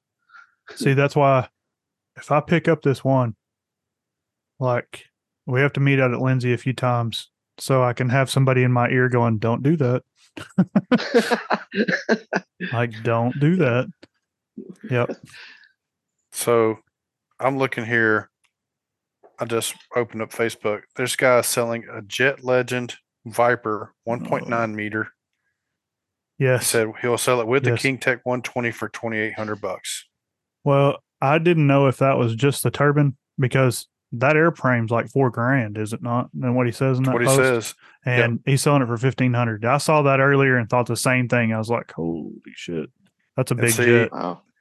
And I've been led to believe that there's one airplane out there that actually Terry Wiles is one that told me this. He's like, if there's a sport jet that flies better than the Avanti in the EDF world, it's the E-Flight Viper. He said the E-Flight 90 millimeter Viper is absolutely incredible. I saw that earlier. I'm going to see if I can find it again. What was it, a Viper? Yep, the 90 millimeter Viper. Isn't that what? I don't know if it's a 90 millimeter. It might be a 70. Well, they make several different ones. E-Flight does. But isn't that what Jared has? It's a turbine. Yes, his is a Harlock, but yes, it's a Viper. Okay. Yeah. Yep, this is a Jet Legend Viper. Yeah, it looked like Terry has a Viper. But he said he bought 2 of them. He's like, he's got a spare for when Horizon discontinues it. All right.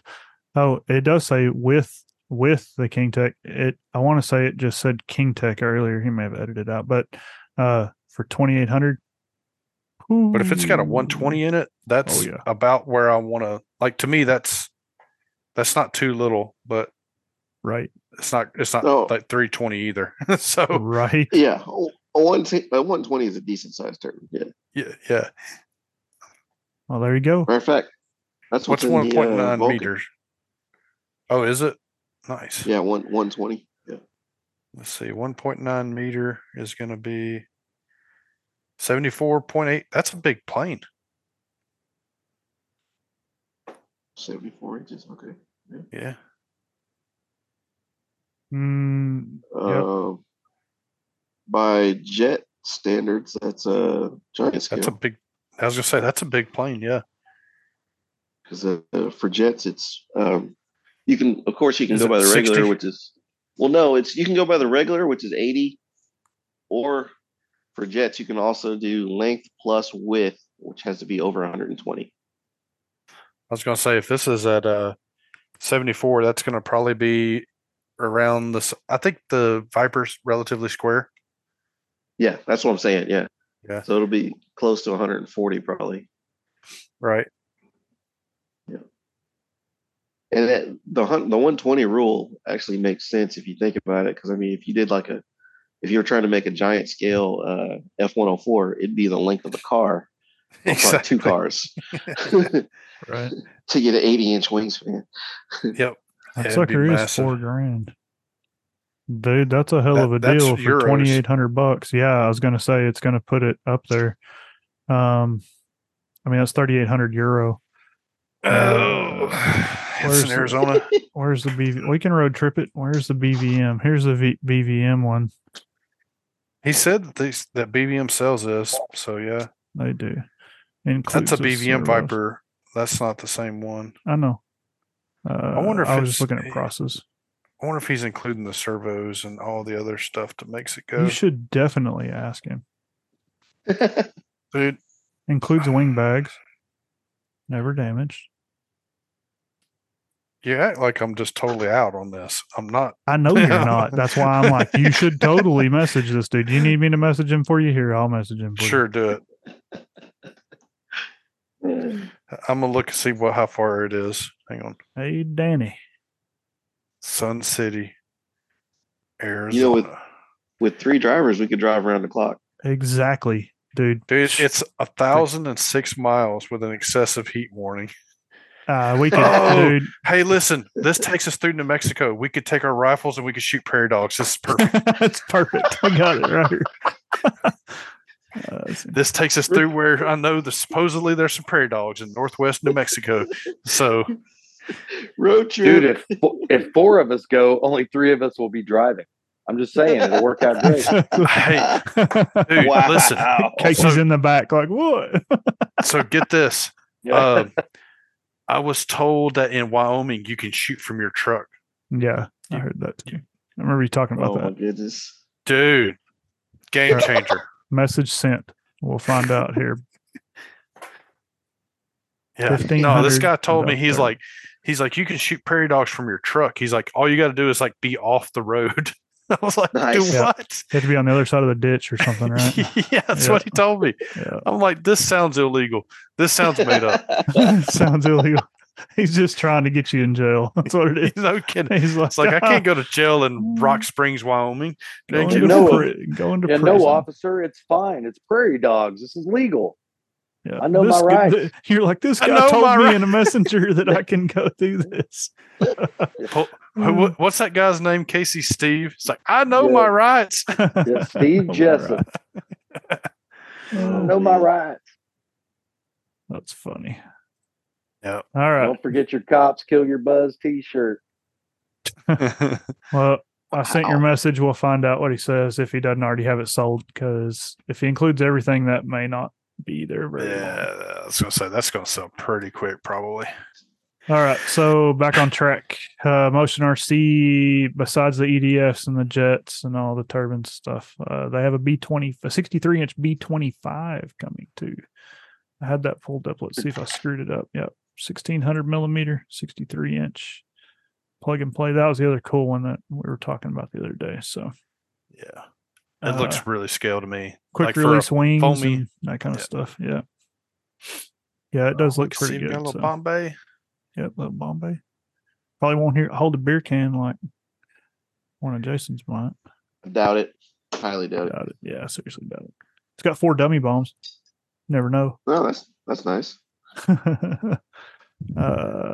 motors, 250 amp ESCs. What's it run on? 6 cell, 5,000 to 5,500. So, yeah. Anyway, it was a neat looking one while I was in here goofing around because we wanted to talk about the Avanti, and we saw this B25, so just wanted to mention it.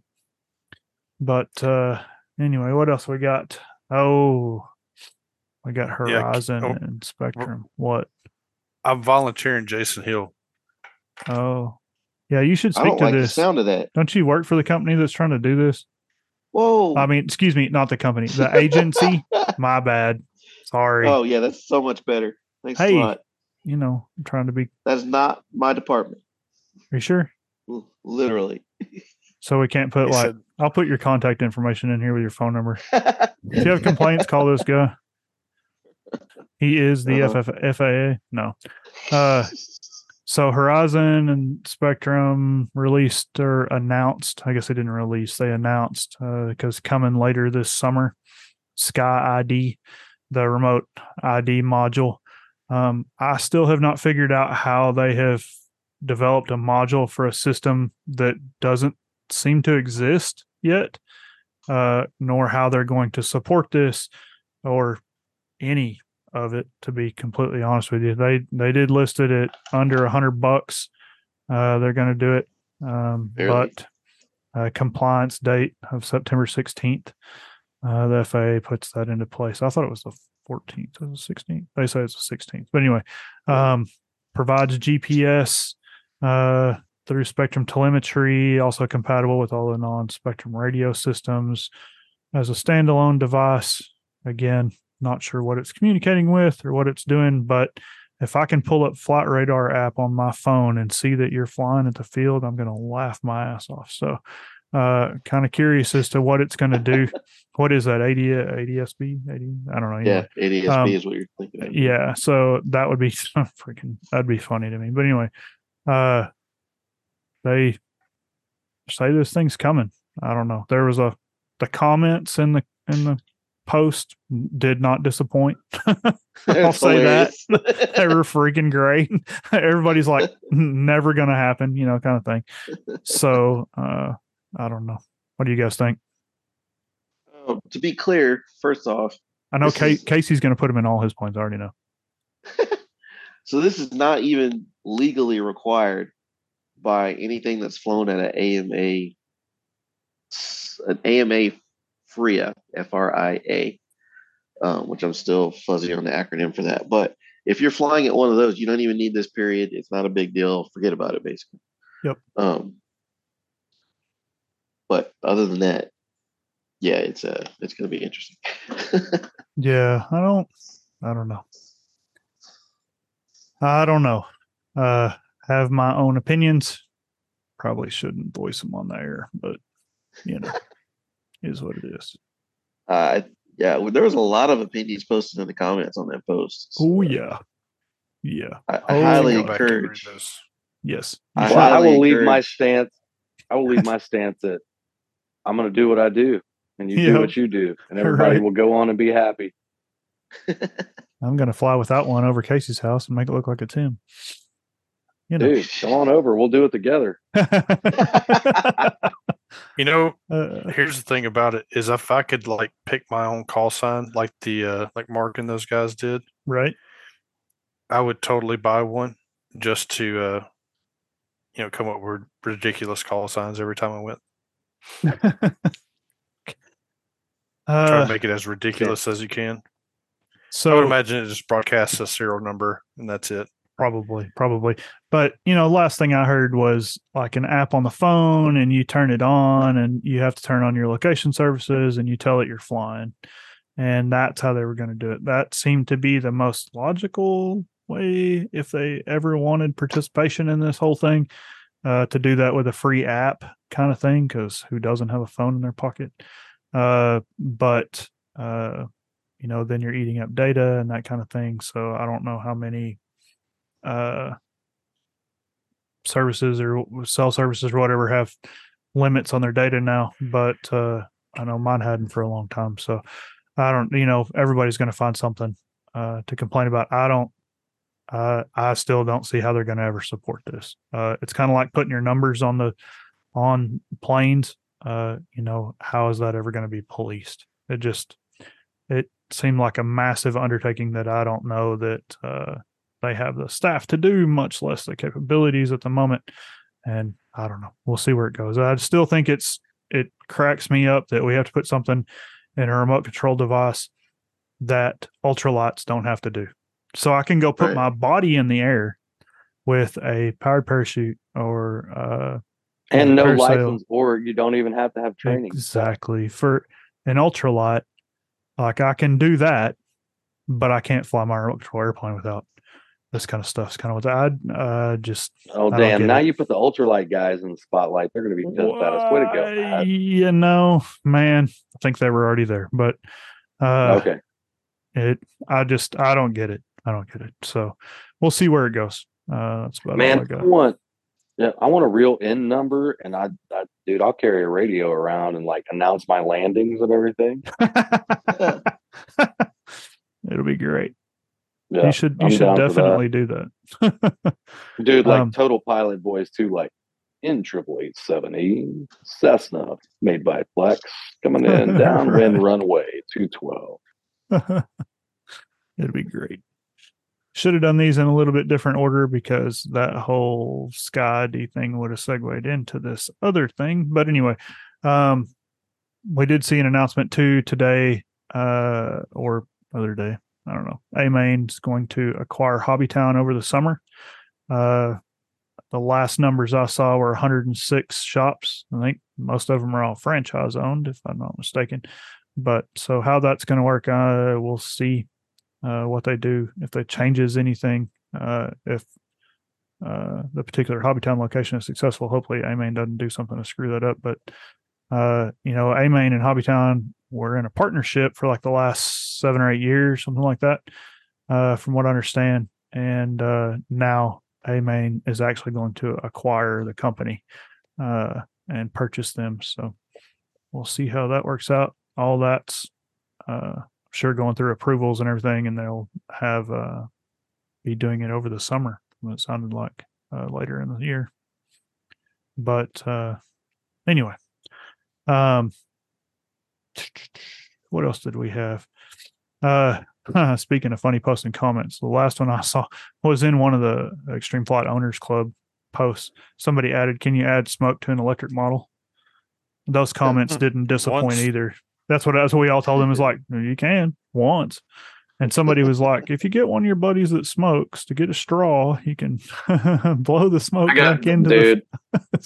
There's no way that was serious. That guy was trolling. It was great. It was great. So there was what worked. You're telling me is there was a lot of guys blowing smoke up his ass. Oh yeah, definitely is. That's it what was I heard. Great. But anyway, the whole Sky ID thing and theories behind that and everything, you guys, I know Clay and Casey got off into a conversation about this. I was kind of sidebar, heard some of it. We were talking about the tinfoil hat, which I will put that link in the show notes to this hat that we found on Amazon. But a lot of conspiracy theory stuff going on right now. I saw, was it today or yesterday? Might have been yesterday. Congress talking to the guy about the UFOs and where they're located and all the information. Yeah. Did y'all see any of that? Is that Michael Herrera? I don't know.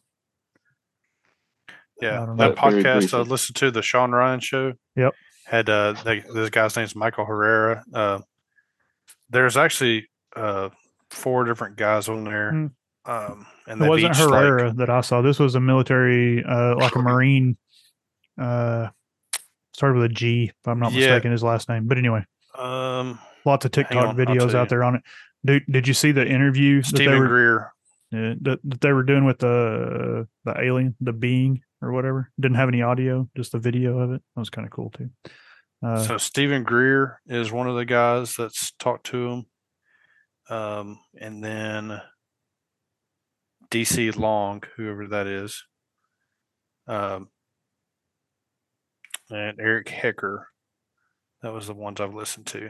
Yeah. All I know is there is a freaking telescope that is not conventional in Antarctica, and it can send and receive. And not only that, if used improperly, it can cause earthquakes. I'm just saying, dude, it's crazy stuff.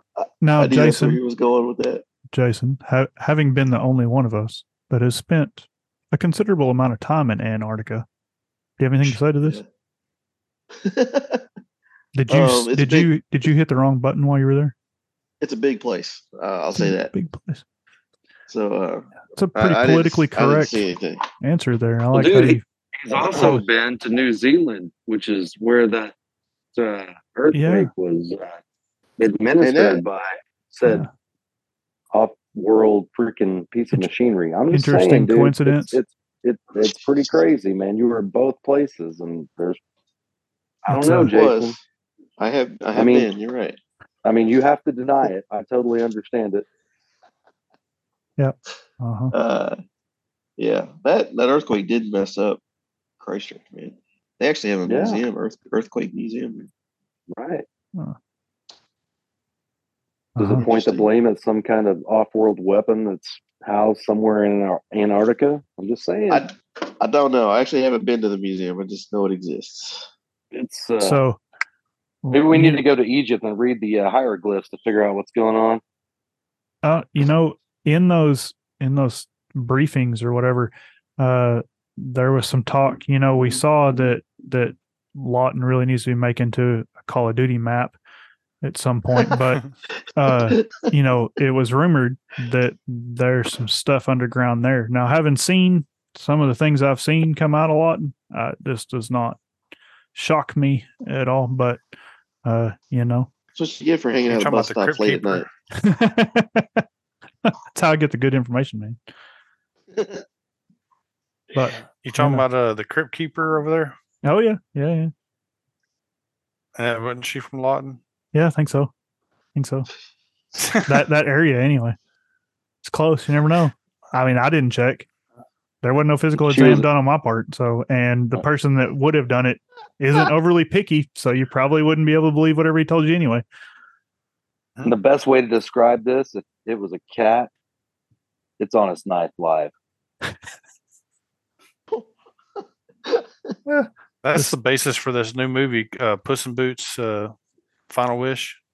Yeah. This really didn't go the way I thought it would. Yeah. No. Yeah. No, the Here, Casey's I can't even remember it all. It was way too much. Like I was listening to those podcasts with Sean Ryan, and it was a lot, man. It was a lot to process. It really was. Spins like a record. Telling you, man. Well, dude, man, like those there videos. was one of them. There was an alien spacecraft. Well, so there's more and more people convinced that it's not actually aliens. That it's like these government projects that they're just top secret government projects that no one is being told about, right? And there's this one that this guy said that he saw this craft in Indonesia. They were there for a humanitarian relief mission after I want to think it was a typhoon. Anyway, he goes over this hill and he sees this craft and they're loading these trucks onto it, and these people that you could tell were American soldiers, probably contractors at this point, and they were loading these trucks on there with these containers onto this craft, and then he says he found out later on that it's a human trafficking ring.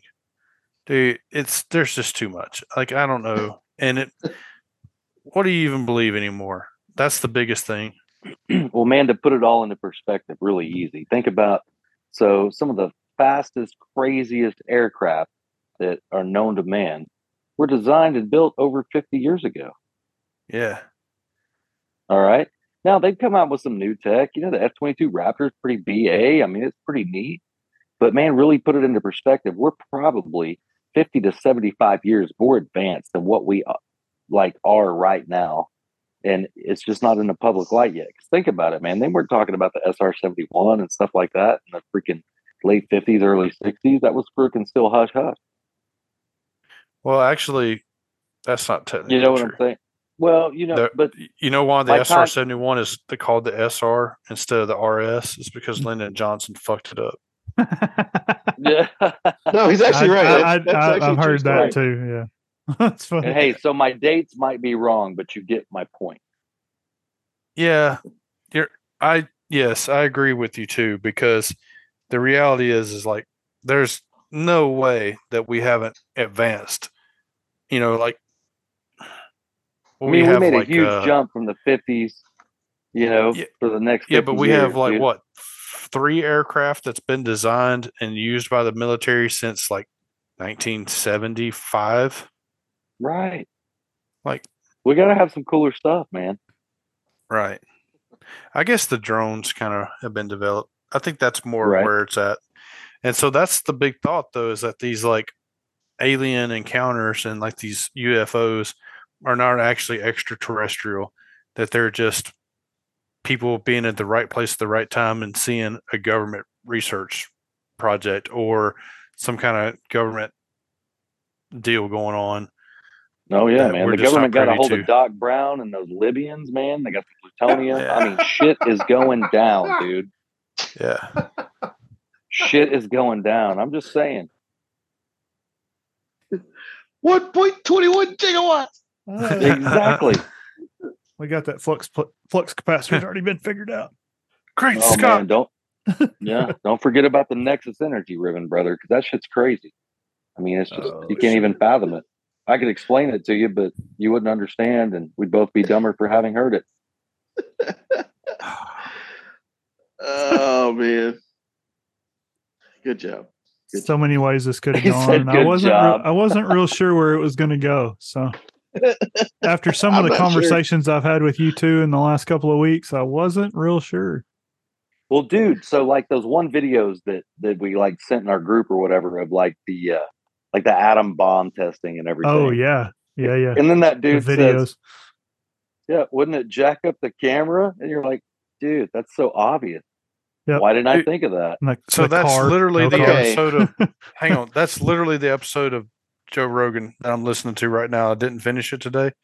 Right. But Mark Anderson is the one Yes. that brings it up. He's like, dude, how's this camera sitting here? And they didn't destroy the film too. And he's like, and Right. look at this. He's like, there's a car. And then he's like, well, there's no car. And then there's a But car. then there's a car. He's like, where did that come from? Yep. So Hot Wheels, that's where that came from. yeah. The car is unusual. That part is I can't explain that. As far as the camera goes, has nobody ever heard of a hardened bunker? Oh no. So supposedly, Jamie on Rogan said that it was a series of mirrors, and the camera was in a bunker, like at distance, and it was like a series of mirrors that they hit to get that shot. Okay. Yeah. There are two things. Whatever. Excuse me. What? Oh, go ahead. There are three things that will protect you from the effects of nuclear radiation. I guess they teach you all this, but it's time, distance, and shielding are the three things. And shielding is usually considered to be basically several feet of concrete. The more, the better, obviously. And then, of course, time and distance away from it physically. Mm-hmm. Well, lead's a shield too, right? It's not just concrete, but yes, yeah. There's more than one type, but yeah.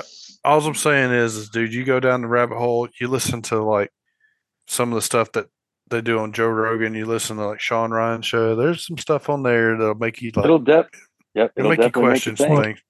And Sean Ryan has a whole bunch of other like military guys and SEAL team. Like it's not just that, but because I've listened to a whole bunch of Sean Ryan stuff. Of course, some of his shows are 3 hours long, but I haven't gotten into any of that stuff yet. But I know Casey was talking about one. He's like, every day I listen to one every day. So some of the conspiracy podcasts. I will be honest with you. I'm intrigued by the conspiracy stuff, right? But man, the people that they get on these shows as guests to explain this stuff, dude, they are from a different planet already. You know what I'm saying? I am there for the novelty of what is going to say. Right. You know what I'm saying? Because it's like the way they explain things. Like, so me and this guy, I'm not going to divulge any names. Ooh, man of mystery. Don't tell us who your friend is. You know, I mean, I get it, but dude, it's just some of it's really outlandish, and I enjoy. You know, it's kind of like the people watching aspect when you go to the fair, right? Right. I enjoy that part of it. Yeah. So there's some of that, and I agree with Casey. Like, there's some of that.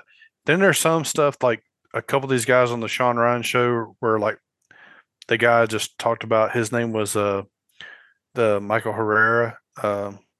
He had talked about the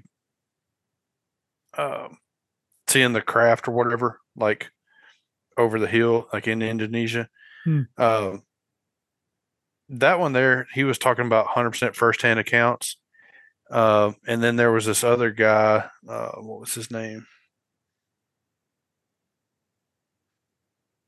TC Long is this guy's name, and he said him and his dad were like government contractors, like construction guys, not like weapons, but like they built like buildings and like shoot houses and stuff like that for training. And they went to this facility that was like an underground training facility, and they went to this like floor, and he saw this big like marble slab that was like elevated up off the floor. Like what he described sounds exactly like reverse magnetism from Ed Leedscallion. If you ever heard about, go research him. Ed Leedscallion supposedly mastered this thing called reverse magnetism, where he could like lift like these huge stones and like move them around with almost no effort. And so that's essentially like as soon as he started describing this, I was like, it sounds exactly like the reverse magnetism thing.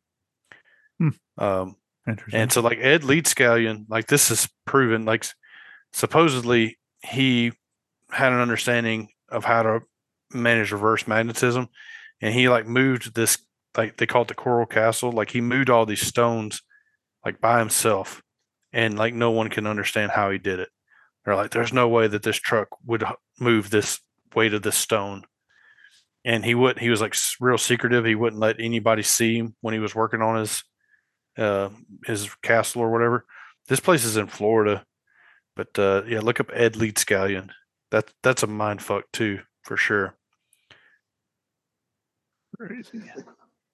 Well, man, that's how the freaking pyramids were made, dude. That's what some people speculate. Yeah, Stonehenge. Right. Yeah, check out some Graham Hancock if you get bored and want to listen. And he does a very good job of being, very kind of, I don't know, not necessarily on like the middle, but dude, he does it in a way to where it really makes you think. He doesn't make you like, this is how it is. He does it in a way that you can form your own assessment, Yeah. Dude, I'm still pretty much like on the out, like, nah. But it's interesting to hear. Basically, I enjoy it. Me and Jason are just over here getting a refill. So the biggest thing is like most of these guys are like, there's more about the earth and about our history and things that we don't know than we do know. Like that's kind of the root of Absolutely. it. Well, there was a whole lot of people in that congressional thing, like in the comment section, going, they didn't come from space; they came from the ocean. Yeah, thing on these beings or whatever that they're saying they've got, and the craft and everything else. So yeah. Interesting. I've heard that stuff too. Anyway, all right. So I'm going to reel it back in because we're like 2 hours into this, and we haven't talked about Banjo Land. Yeah, Banjo Land, and back to airplanes. Because that's what this podcast was supposed to be about, was RC stuff. But hey, you literally put it in there for us to talk about this. It's a segue. Well, the conversation I had earlier this week about the whole flat Earth thing with Casey, it just, I don't know, it triggered something like other people need to know. And then the UFO thing that I've seen this week was kind of funny. Keep throwing that flat Earth thing at me. Prove it one way or another, brother. I can't jump that high. See, dude, I'm out on the flat Earth thing. Yeah, I'm out. I don't think the Earth is flat, but prove it to me that it's not. It was just freaking funny. Some of the conversation. So that kind of. Oh yeah. And then I'm not a flat earther. I'm just clarifying. I'm not one of those guys. The whole conspiracy theory conversation that we've had over the last couple of weeks between all of us was just funny. So I, felt like, it was entertaining. All right, yeah, sure, whatever. Blame it on us. I 100% blame it on y'all. because blaming it y'all on are the me, ones and that brought this up. He's totally blaming it on me. I'll take Like, it. It's interesting. oh, Fuck Clay you. started it. He was like, "You should talk to Casey. Go down that rabbit hole." He started. He started it. Totally started it. Actually, I do think I remember that message. Exactly. No. Anyway, so You didn't have to you didn't have to listen to what I said. Oh, I haven't yet, but it's going to happen at your house in your shop over some beers. Believe me, it's going to be It's a long fine. evening. I can walk away. Oh, that is I true. don't care. I will take a nap. But Yeah. anyway, So I'm going to bed. I'll see y'all later. Oh, cool, man. Me too. Good night. Shit. Damn it! Quit fucking it up for me. Anyway, all right. So back to RC stuff. Jason went to Jets over. Is it Jets over Kentucky? Is that Yes, how it's sir. labeled? Just Okay. over All right. Kentucky. So J-O-K. Banjo Land, Kentucky. And some of the pictures I saw, man, it looked like it was a hell of a turnout. Like, how many people y'all end up over there? The last time I checked, there were over 185 registered pilots. Holy shit! For the event, yeah. There's a lot of really cool planes. I know that. And so even within the jet category, there's a wide variety of aircraft, man. So we had guys flying what I would call sport jets, bunches of those, different models. We even had some, what do you call it, new models, that were being advertised or released for the first time. And the Skymaster F-14 flew. That was amazing. That thing is enormous. But it flew great. Nice. From what I understand, it's just under 100 pounds. It's a big airplane. But there's a wide variety of jets, man, from sport to scale to we had 3D jets. There was a glider with a turbine on it. Actually, I think there was more than one of those, but I remember seeing one fly specifically.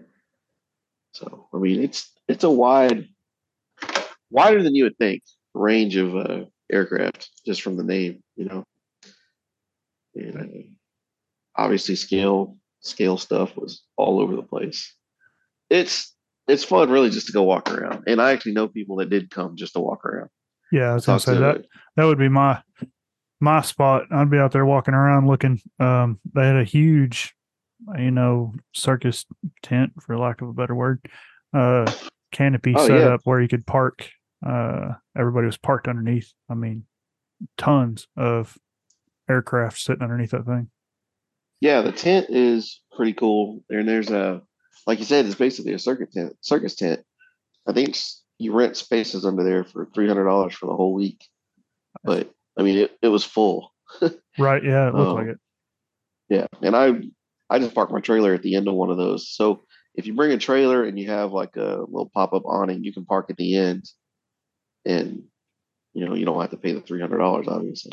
Right. But dude, it's awesome. They're flying all day for the entire week. Six. No, that's the only thing that really concerns me about the event is you fly 6 at a time. Oh wow. Yeah, 6 jets in the air at once is a lot.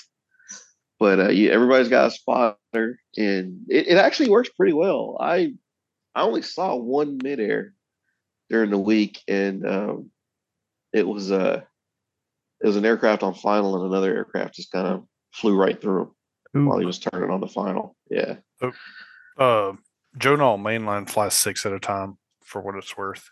And do they? Yep. It's not a major issue up there either. Right, but not every model flying there is capable of 120 or more. That is true. But actually that so I'm going to say that flying consistent speed is probably going to be better. The problem you run into at Joe Nall is you have a jet coming by doing 200 and you have a World War I biplane doing like 40. Doing 4. Yeah. And so people get rear-ended if I didn't really see a whole lot of, actually I didn't see any mid-airs this year, yeah. but last year I heard there were several, and it was due to that. It wasn't. It was just jets running into the back of planes. So, but yeah, to me, the varying speeds complicates it more than if everything's going fast. Right. Maybe I'm wrong. Everything running the same speed, I could see that helping It with is things like that. It's a lot, but it's fun, and you do get used to it. I flew more this year than I did the first year I went. So I didn't go last year, but I went the year before, and I flew more. I think I got four. The first year I went, honestly, I was there for about 3 days. I flew once because my nerves were shaking. Oh yeah, no, I get it. This year I flew 3 or 4 flights, and the only reason I quit flying, I was flying the Vulcan mainly. I didn't really get the F-18 out just because I didn't feel like it. I was having fun with the Vulcan, but the only reason I quit flying the Vulcan, actually, most people did. So I told you guys, but I won a best military jet award with the Vulcan. Yep. Which they gave 3 of those awards out, and I won the second one. Nice. And there's several categories where they do that. They have 3 winners, and partially I think that's because they have so many pilots. They kind of try to spread it around, spread the love around. Yeah, no, it makes sense. Yeah, when you got almost 200 people, that kind of makes sense. But my last flight, I had one wheel missing that I knew on the main gear. I knew of, but I got the bogey set up on the main gear, and it wasn't one of the main weight carrying wheels that I was missing. And another one came off on my takeoff roll. Oh, so the bearings are going bad on it. I got to see if I can get some of those bushings instead of bearings. Okay. I want to try if I can go to see if I can go to bushings on that main gear. But also my right aileron stuck during the flight. It just locked up, and I didn't even notice it because thankfully I have. Well, I shouldn't say that. I didn't know exactly what it was. Something felt weird, but all 4 of the flight controls, they're all 4 elevons. They all work as elevators and ailerons. All 4 surfaces on the back of the Vulcan. Yeah. So one of my rolls looked a little funky to me, and I thought, well, that was weird. I don't recall making it wiggle like that near the end of the roll, but okay. And I flew the rest of my flight and landed. Landing looked fine. And I was also adding nose down trim, and I didn't know why because I'd flown the plane 2 or 3 times already in the last 2 days and didn't need any trim. So I was wondering why I had to add nose down trim. But after I landed, taxiing over to myself, I'm moving around the flight controls. And that one aileron wasn't moving at all. It was stuck slightly nose down position. Well, at least it wasn't hard locked one direction or the other. Yeah, that's true. But I got to hand it to the aircraft. The plane flew fine like that. I mean, like I said, it was just felt slightly funky, but right. Yeah, I could see that. Yeah. Well, looking through some of the pictures, man, and there were hundreds of pictures. Like the grand champion was an F-14. Looks like that's the Skymaster. Yeah, that's the Skymaster F-14. Massive F-14. Yeah. Yeah, absolutely huge. Yeah, that thing is enormous, and it is amazing. It was actually, when I pulled up Thursday evening to the event, it was flying, or Wednesday evening. So it was Wednesday evening. But yeah, when I drove up to the event, I was in the air, and it was impressive. It does. So how well did it slow down on landing, or was it pretty hot? No, it slows down fine. Yeah. Does it? Yeah. Is that a video of it right there, Matt? I hadn't found one. That's not. I'll keep looking. Hang on, you went past it twice.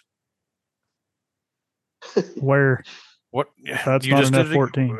That's what I'm trying to see. That's like, what I said. That's not the F-14. So I'm looking. It's an F-100. Okay, cool. But yeah, that one looks badass. That's a huge jet. It is. It is enormous. There's a 6 scale F4 too. Yeah, there's a ton of pictures out here though. It looks like it was a hell of an event. It'd be neat to go to for sure. Yeah, we need to plan ahead next year and make a road trip out there. Well, come on, I'm going. Right. Yeah. It's so much fun. Yeah. And there's food trucks there, there's vendors there. All kinds of stuff, man. And there's, like I said earlier, there's people from all over the world. It's at a full-scale airport too, isn't it? It is. Yeah. Yeah. It's a county airport there. Campbell County, I think. But yeah, it's a little and they did close a couple days. They closed for like 1 hour for full-scale traffic to let planes in or out. Oh, okay. But I mean, a 1 hour break when you're flying all day is not that big a deal. Right. Yeah. So we're shutting down for an hour, and then everybody goes and goes back to the pits and fuels their aircraft, charges batteries, get ready for it to start back up, and go right back to flying in an hour. It's not that big a deal. It's actually kind of nice. Yeah. Right. I could see that. So, had everything from old boomerangs to all the scale stuff. Oh yeah, a ton of F-18s, BDX in there. Lots Here's of those. One looks like Iron Eagle's F-16, just a single seater instead of a two seater. Oh yeah, I think I saw that in pictures up here. Yeah, Israeli painted F-16. But hey, here's a Panther. What was this on an SU-27? It looks that way, yeah. Or a 30. I don't know. Anyway, I don't know So the differences between them. Yeah, it has to do with the dinghy on the tail. There's that F-16. Yeah, Mark told me it has something to do with the between the 27 and the 35. Yeah, I don't think it was that. I think it was more like how to identify a MiG-29 versus a Su-27. Okay, I was going to say one of them distance. The other one had the 35 has canards or something, doesn't it? I don't remember anyway. Yeah, you're right. The 34 has canards too. Okay, that's what. But the Stinger, or he called it something else though. Wanker on a flanker. That's what it was. Wanker. I've been watching Ted Lasso, so that wanker's funny. Yeah, that's what it was. Wanker for the flanker. Is it this bottom piece? No. It's the between the engines. Oh, the part that sticks out of the tail, like the stinger on the back. Okay, yeah, I got it. Yeah. Wanker on the flanker. That's great. Jeez. I would actually like to mention Lewis Patton is the CD for the event. Yeah. And he puts in a lot of work for that event, but it's an amazing event, man. It's well worth it. I mean, for those of us that get to enjoy it, he seems pretty busy the whole time, but we definitely appreciate it. Those of us that get to attend, it's awesome. Yeah, we're going to have to make a run out there. Hey, so scroll back up in those pictures. Hold on, I'm looking at this A4. Oh, that A4 is sick. Oh, I always loved that airframe. Anyway, which one? What? The coolest part about turbines over EDS, though, is when somebody gets a picture like that and you can see all that mirage behind it. See all the heat behind it? Yeah. Yep. Oh, yeah. Where are we going? What are we looking at? Keep going. Keep going. There's a couple more posts above this one.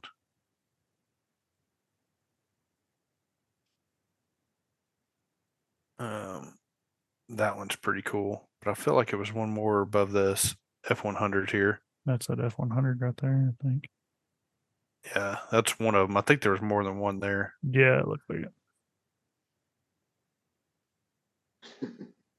Yeah, it's above that pilot. There it is. Look at that F-86. That thing. Yeah. That's not even the one I was thinking of. That's still a good looking F-86. That's a big bastard too. Mm-hmm. Yeah. So there's a Sky Blazers, I think. Skymaster.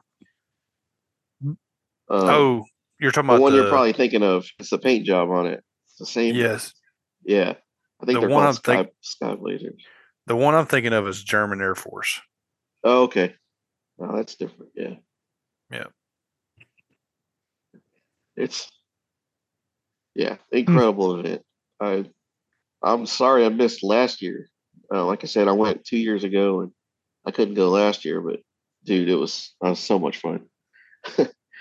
So, uh, and the hotel it's just like being in Lindsay. The hotel's in town, which it's a Best Western, and I forgot what the other one is.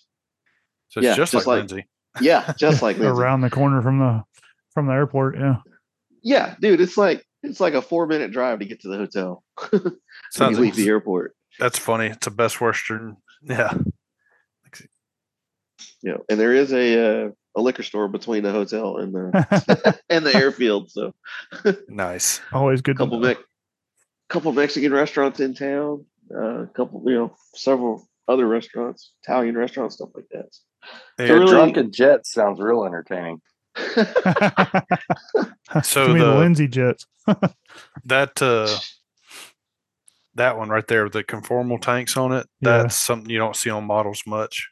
Yeah, I know. I took a bunch of pictures of that, and I forgot to ask. I was going to ask if he had to make those or if they were part of the kit, which I haven't seen a kit like that. No. Yeah, no. Different for sure. Yeah, you don't see that one very often. Yeah.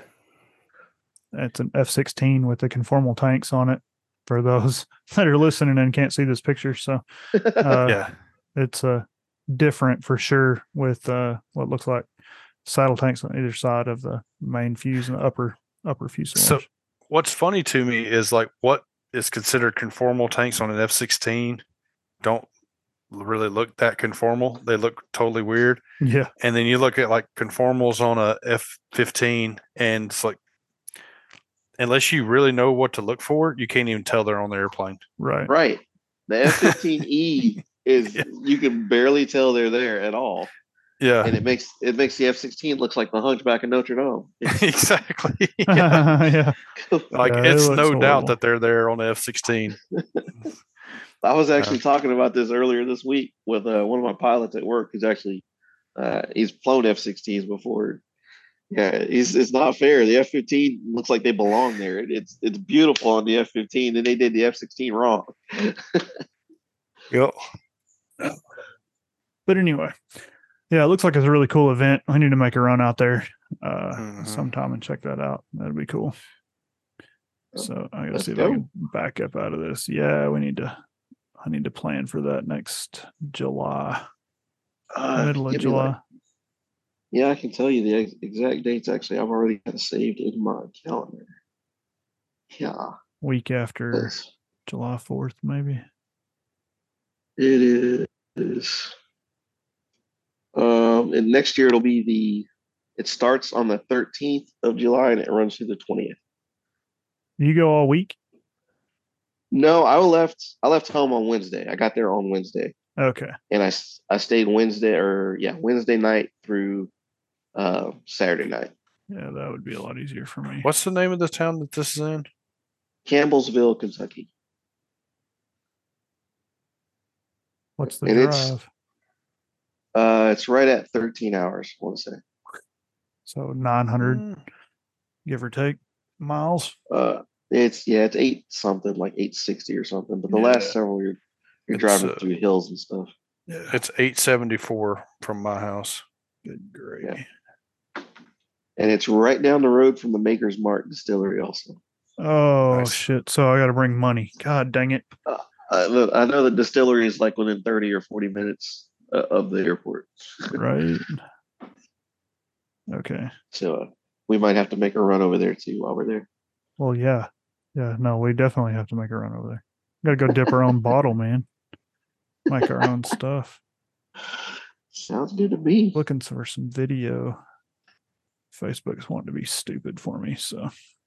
Yeah, there's pictures scattered all over from the event, man. But I'm still looking for a video of that F-14 flying. I'm sure there's something somewhere. Yeah, there's got to be. Here's another F-14 that lost a wheel. Yeah, there's that F-100 with smoke on. What the air brakes looks like. That looks like maybe the same one that we saw at Joe Knoll. Joe Knoll, yeah. Comparf really showed up this year out there. They did. They may do that every year, but I don't know. I know they did this year for sure. bolt. Anyway, all right. So I like anything else on that one? they Go they ahead. put some pretty serious barriers up there for the pilot stations. It looks like too. Oh yeah, no, those big plastic road barriers. Yeah. This looks like steel. No, the ones with the pilot stations were Oh, plastic. I those. remember that. What's these You're things that are talking like about made these out of? sheet metal ones. Yeah, they're made out of tin. Yeah. They're in You the know, let me background of this just. picture right here. Yeah, they look like sheet metal, something that are sitting in the taxiway. Yep. Oh no, actually, you're right. Those are metal. I thought they were plastic. But looking at this angle, they're corrugated metal. Yeah, there was Oh, some other plastic barrier on the Yeah. taxiway to keep from. that actually gives me to me that's a pretty good idea for Lindsay. Yeah. If you there's a air boss. I cannot remember his name right now.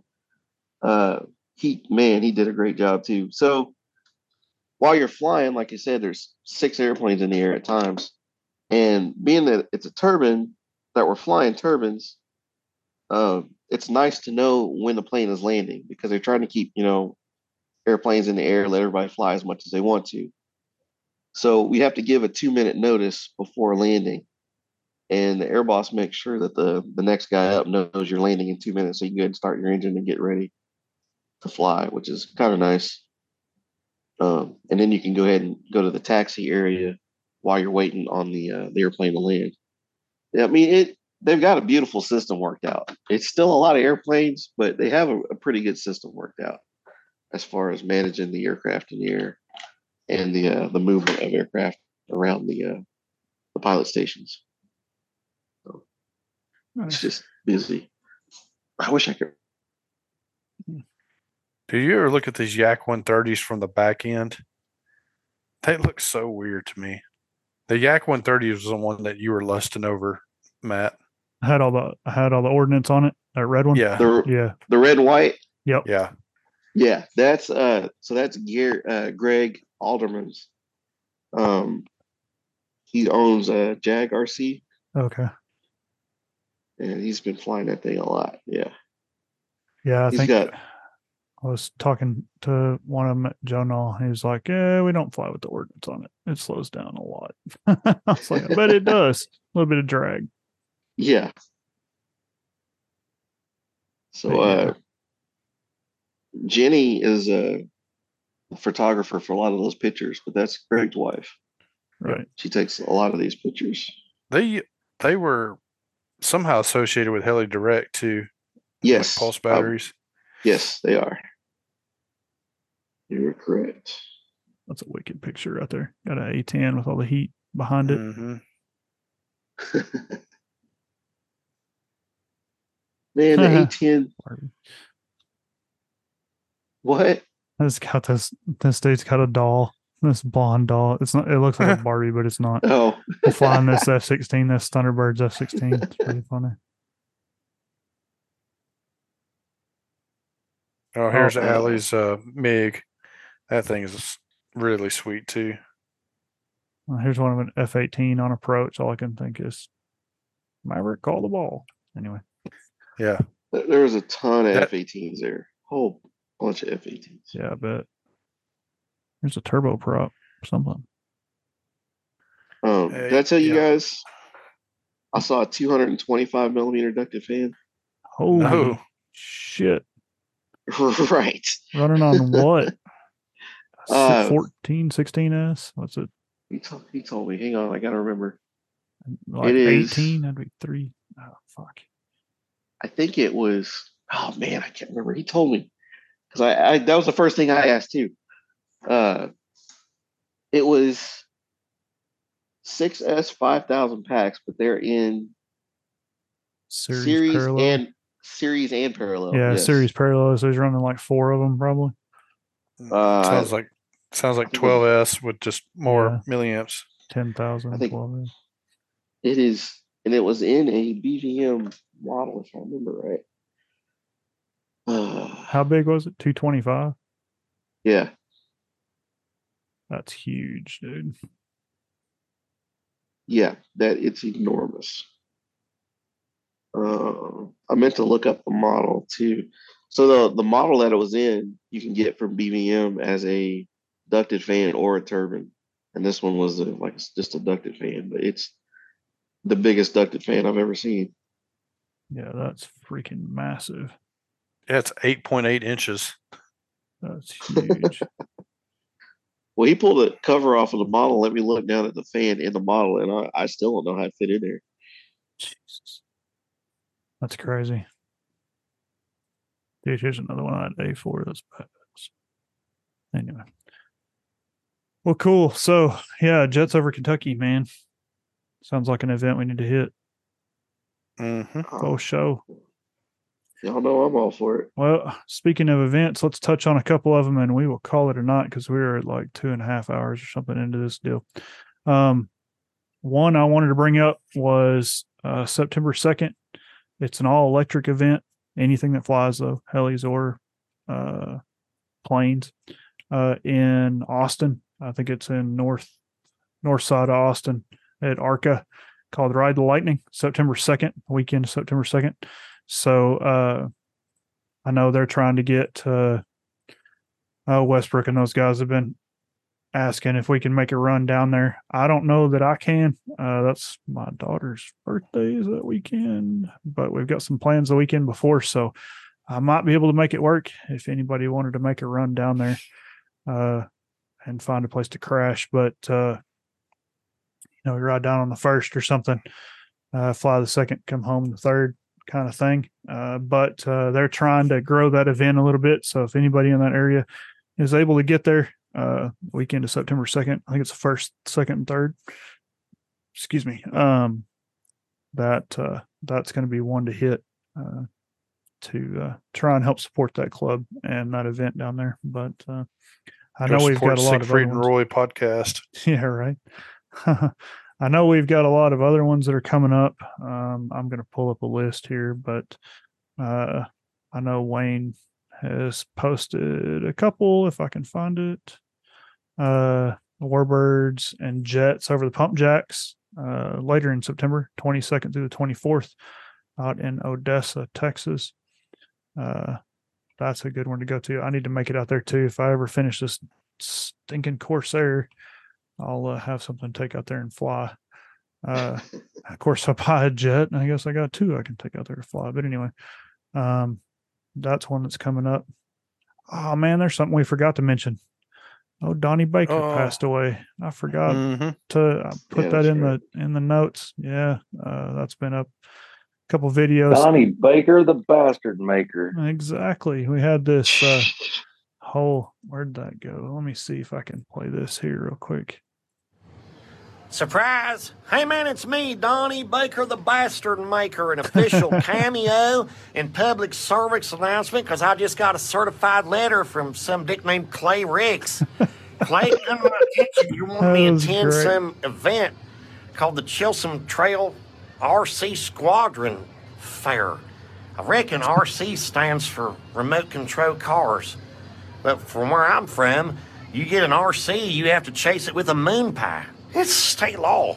So I don't know if this is, like what we used to do in Kentucky with RC Cola and moon pies, or if RC stands for remote controls. And what kind of remote controls are they? I mean, it's Oklahoma. It can be anything. Not to mention you get a nader come in, it could take that damn remote control car and send it off the flat earth. And I know it's June 10th through the 13th. I know there's going to be food, friends, and a ton of fun. It's no different than a county fair. Anyways, I do recommend that you honor your special guest, the Grand Marshal of the Chisholm Trail RC Squadron, Greg Skinner's.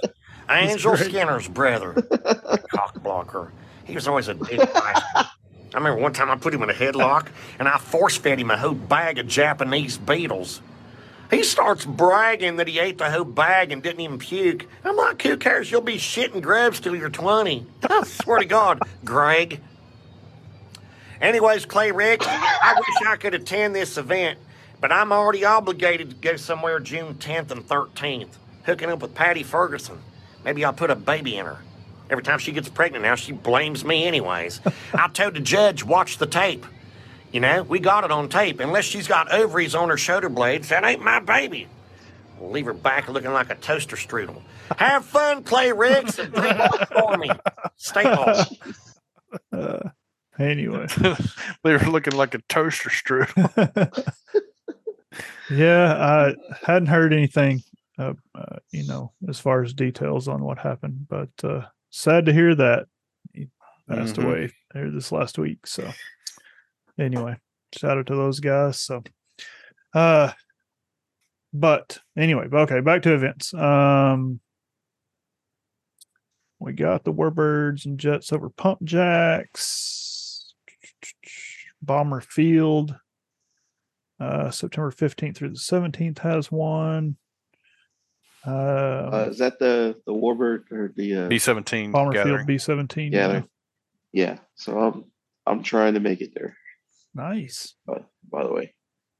And then Sherman IMAC, September 23rd and 24th in Sherman, Texas, that event. And then it's Superfly time. Well, and there was Rolla. I need to go in there and update this one. Brian Zhang actually sent me a message about the Rolla Big Bird fly-in. That's September 21st through the 24th. Yep. Rolla, Missouri. They got a ton of sponsors here. Most of them are all people that we're familiar with. Fortitude, Holy Smokes, Reddish RC, DA, a bunch of others too. But from what I understand, this is a really good event. This is kind of up there in Kirk's neighborhood, Kurt Sider. But Brian Zhang, good guy. And this is an event that I'm not sure if he's the primary host or just one of the guys that helps put it on. I'm not sure on that, but that would be a good one to go out and support too. Nice. Yeah, and then like I said, we got Superfly September 28th through October 1st in Lindsay, Oklahoma. Looks like we got a flyer for that, so we'll have that posted out here pretty quick. And then we have the DAV Fun Fly in Wichita Falls, October 5th through the 8th, so the following weekend. October 7th has an AOA Fall Fun Fly in Bow Bridge, Louisiana. San Angelo has their Angelo RC, October 13th through the 15th.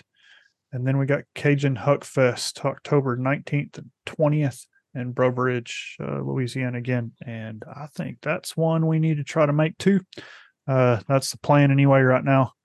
If I can con Clay into tagging along, we'll go to that one. So yeah, I'm definitely going to it. So it's going to be a great one. But who's got room in their truck? I'll go too. Oh, that's right. That's right. We might have sweet talked Casey into tagging along. So we can make that happen, man. You can fit in the Honda. Come on. Yeah. We can make it work. But anyway, so we got a slew of events coming up. List is on the Scrap Pile Facebook page and the featured posts at the top there if anybody wants it. And I know a ton of folks already know about Superfly. We've talked about it in the past, but that's an event that all of us are heavily involved with. And we ask you guys come out and support the event if it's able, if it's even a little bit possible. We ask that you guys come out. Huge runway, lots of room for jets, 3D, helis, you name it. There's room for everybody, and should be a ton of fun. We're slowly but surely getting all the progress or all the things done that are required to make that event happen.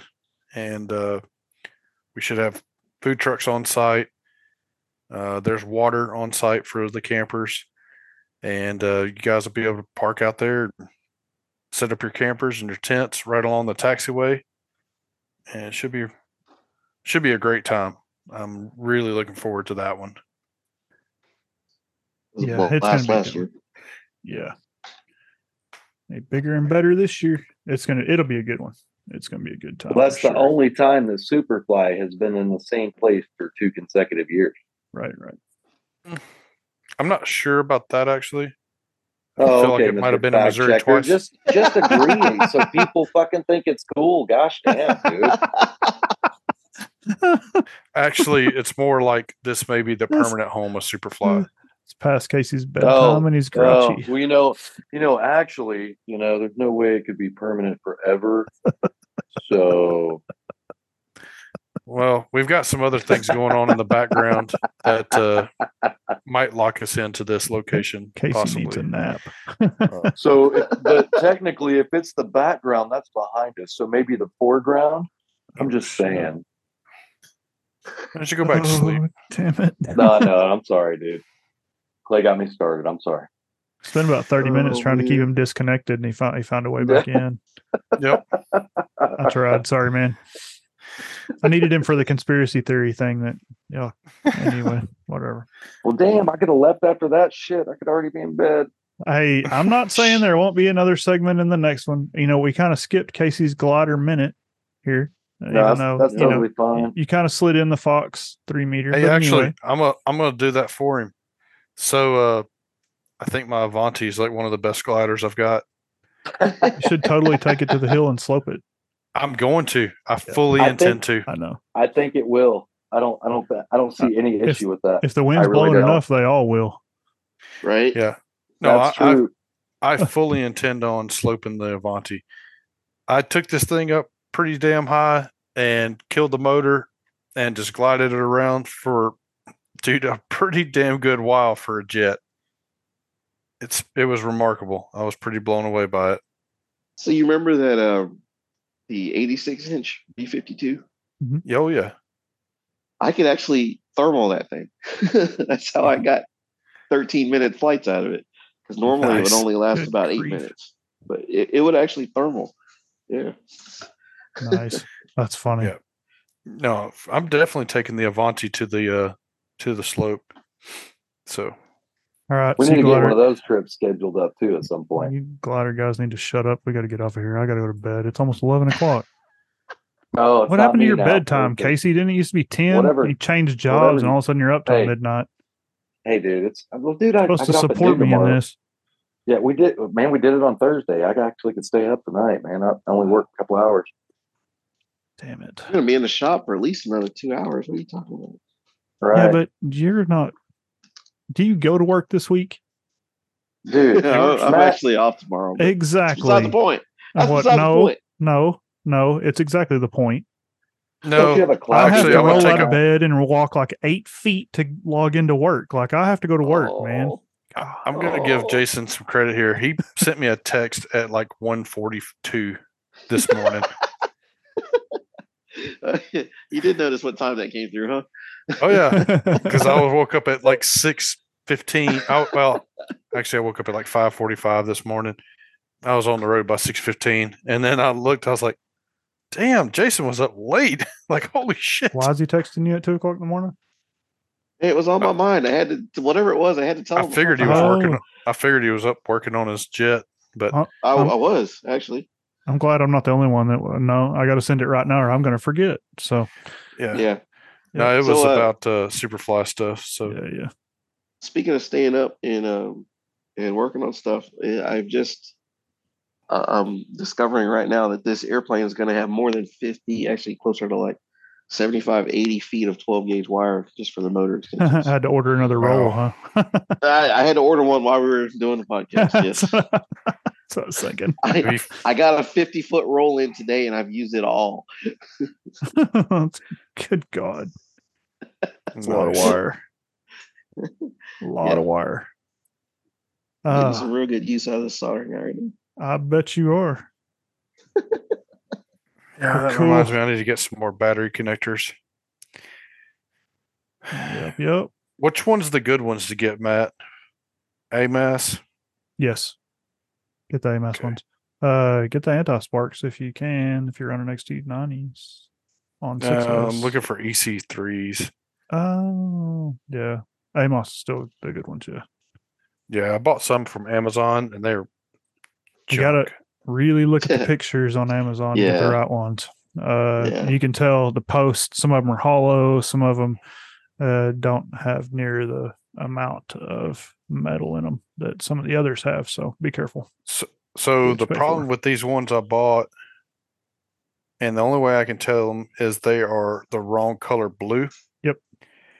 And no matter what you do, you cannot get the bullets into the housings. Yeah. Like I've never had these be this difficult. I've bought AMAS connectors from Amazon before. It's hit or miss. Yeah, I'd say I found one that I like, and I'll order a couple of those, just to have them on hand, because you never know if we're going to change them out. So, yeah, here's a Fly RC. They look okay. I want to say they look like they're the right color. Yeah, I've ordered some from them too, and I want to say they were good to go. Man, I'm not seeing any that's listed as AMAS or AMOS or whatever. So this one here is listed as Ollie RC is who sells it. That sounds like a reputable brand. No, this looks like the ones that I had hell with. The flower seed ones I want to say worked. So. These are definitely the ones I had trouble with here. These are some kind of Chinese word. I don't know. But I can tell by the color of them. Yeah, that sounds reputable as well.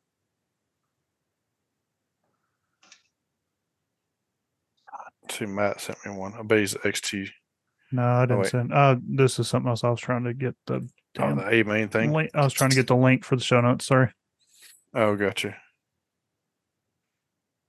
Oh, so I got my battery, my 4000 6S. Oh, you finally got it. Yeah, they came in yesterday. Nice. Shit, I was supposed to call Amazon today. Forgot about that. You get your money back, or your sale, or whatever they were doing. Yeah. Anyway, whole different thing. All right. Anybody got anything else, man? I need off of here. I gotta go to bed. Yep. Me too. I'm tired. I'm old. Yep. And even though I got a nap, I still need to go to bed. Told you y'all are old. Listen. Yeah. Me and Jason will just stay back here. Well, I mean, we can hang up. I can let it go. Yeah, you youngins keep it going, man. Yeah. Meanwhile, Casey's phone's died 3 times, and he's had to, he's out in the car. Got to plug in the cigarette. He's already broke water. a toe and went to the doctor by now. This is like a record for Casey. At least he didn't make another run to the beer store like last time. Yeah. Or drop a case of beer on his foot. I'm growing up, fellas. I'm growing up.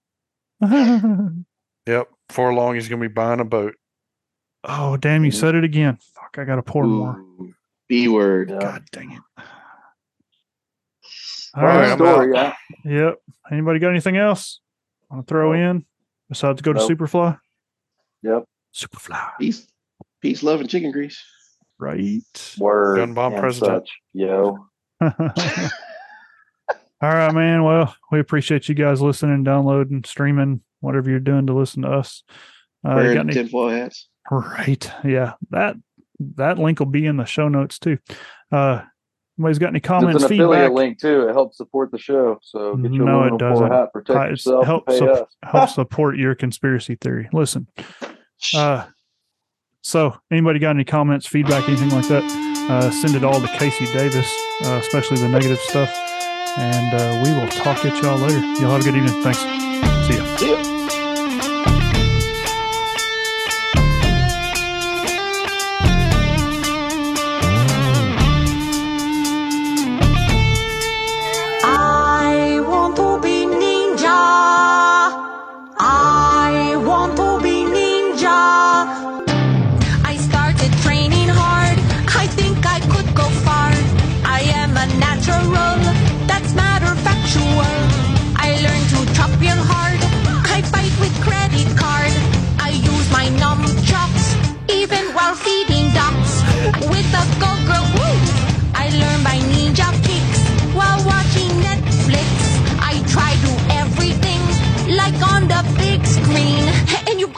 You know what? I might do it. I might be a ninja soon. I gonna be ninja.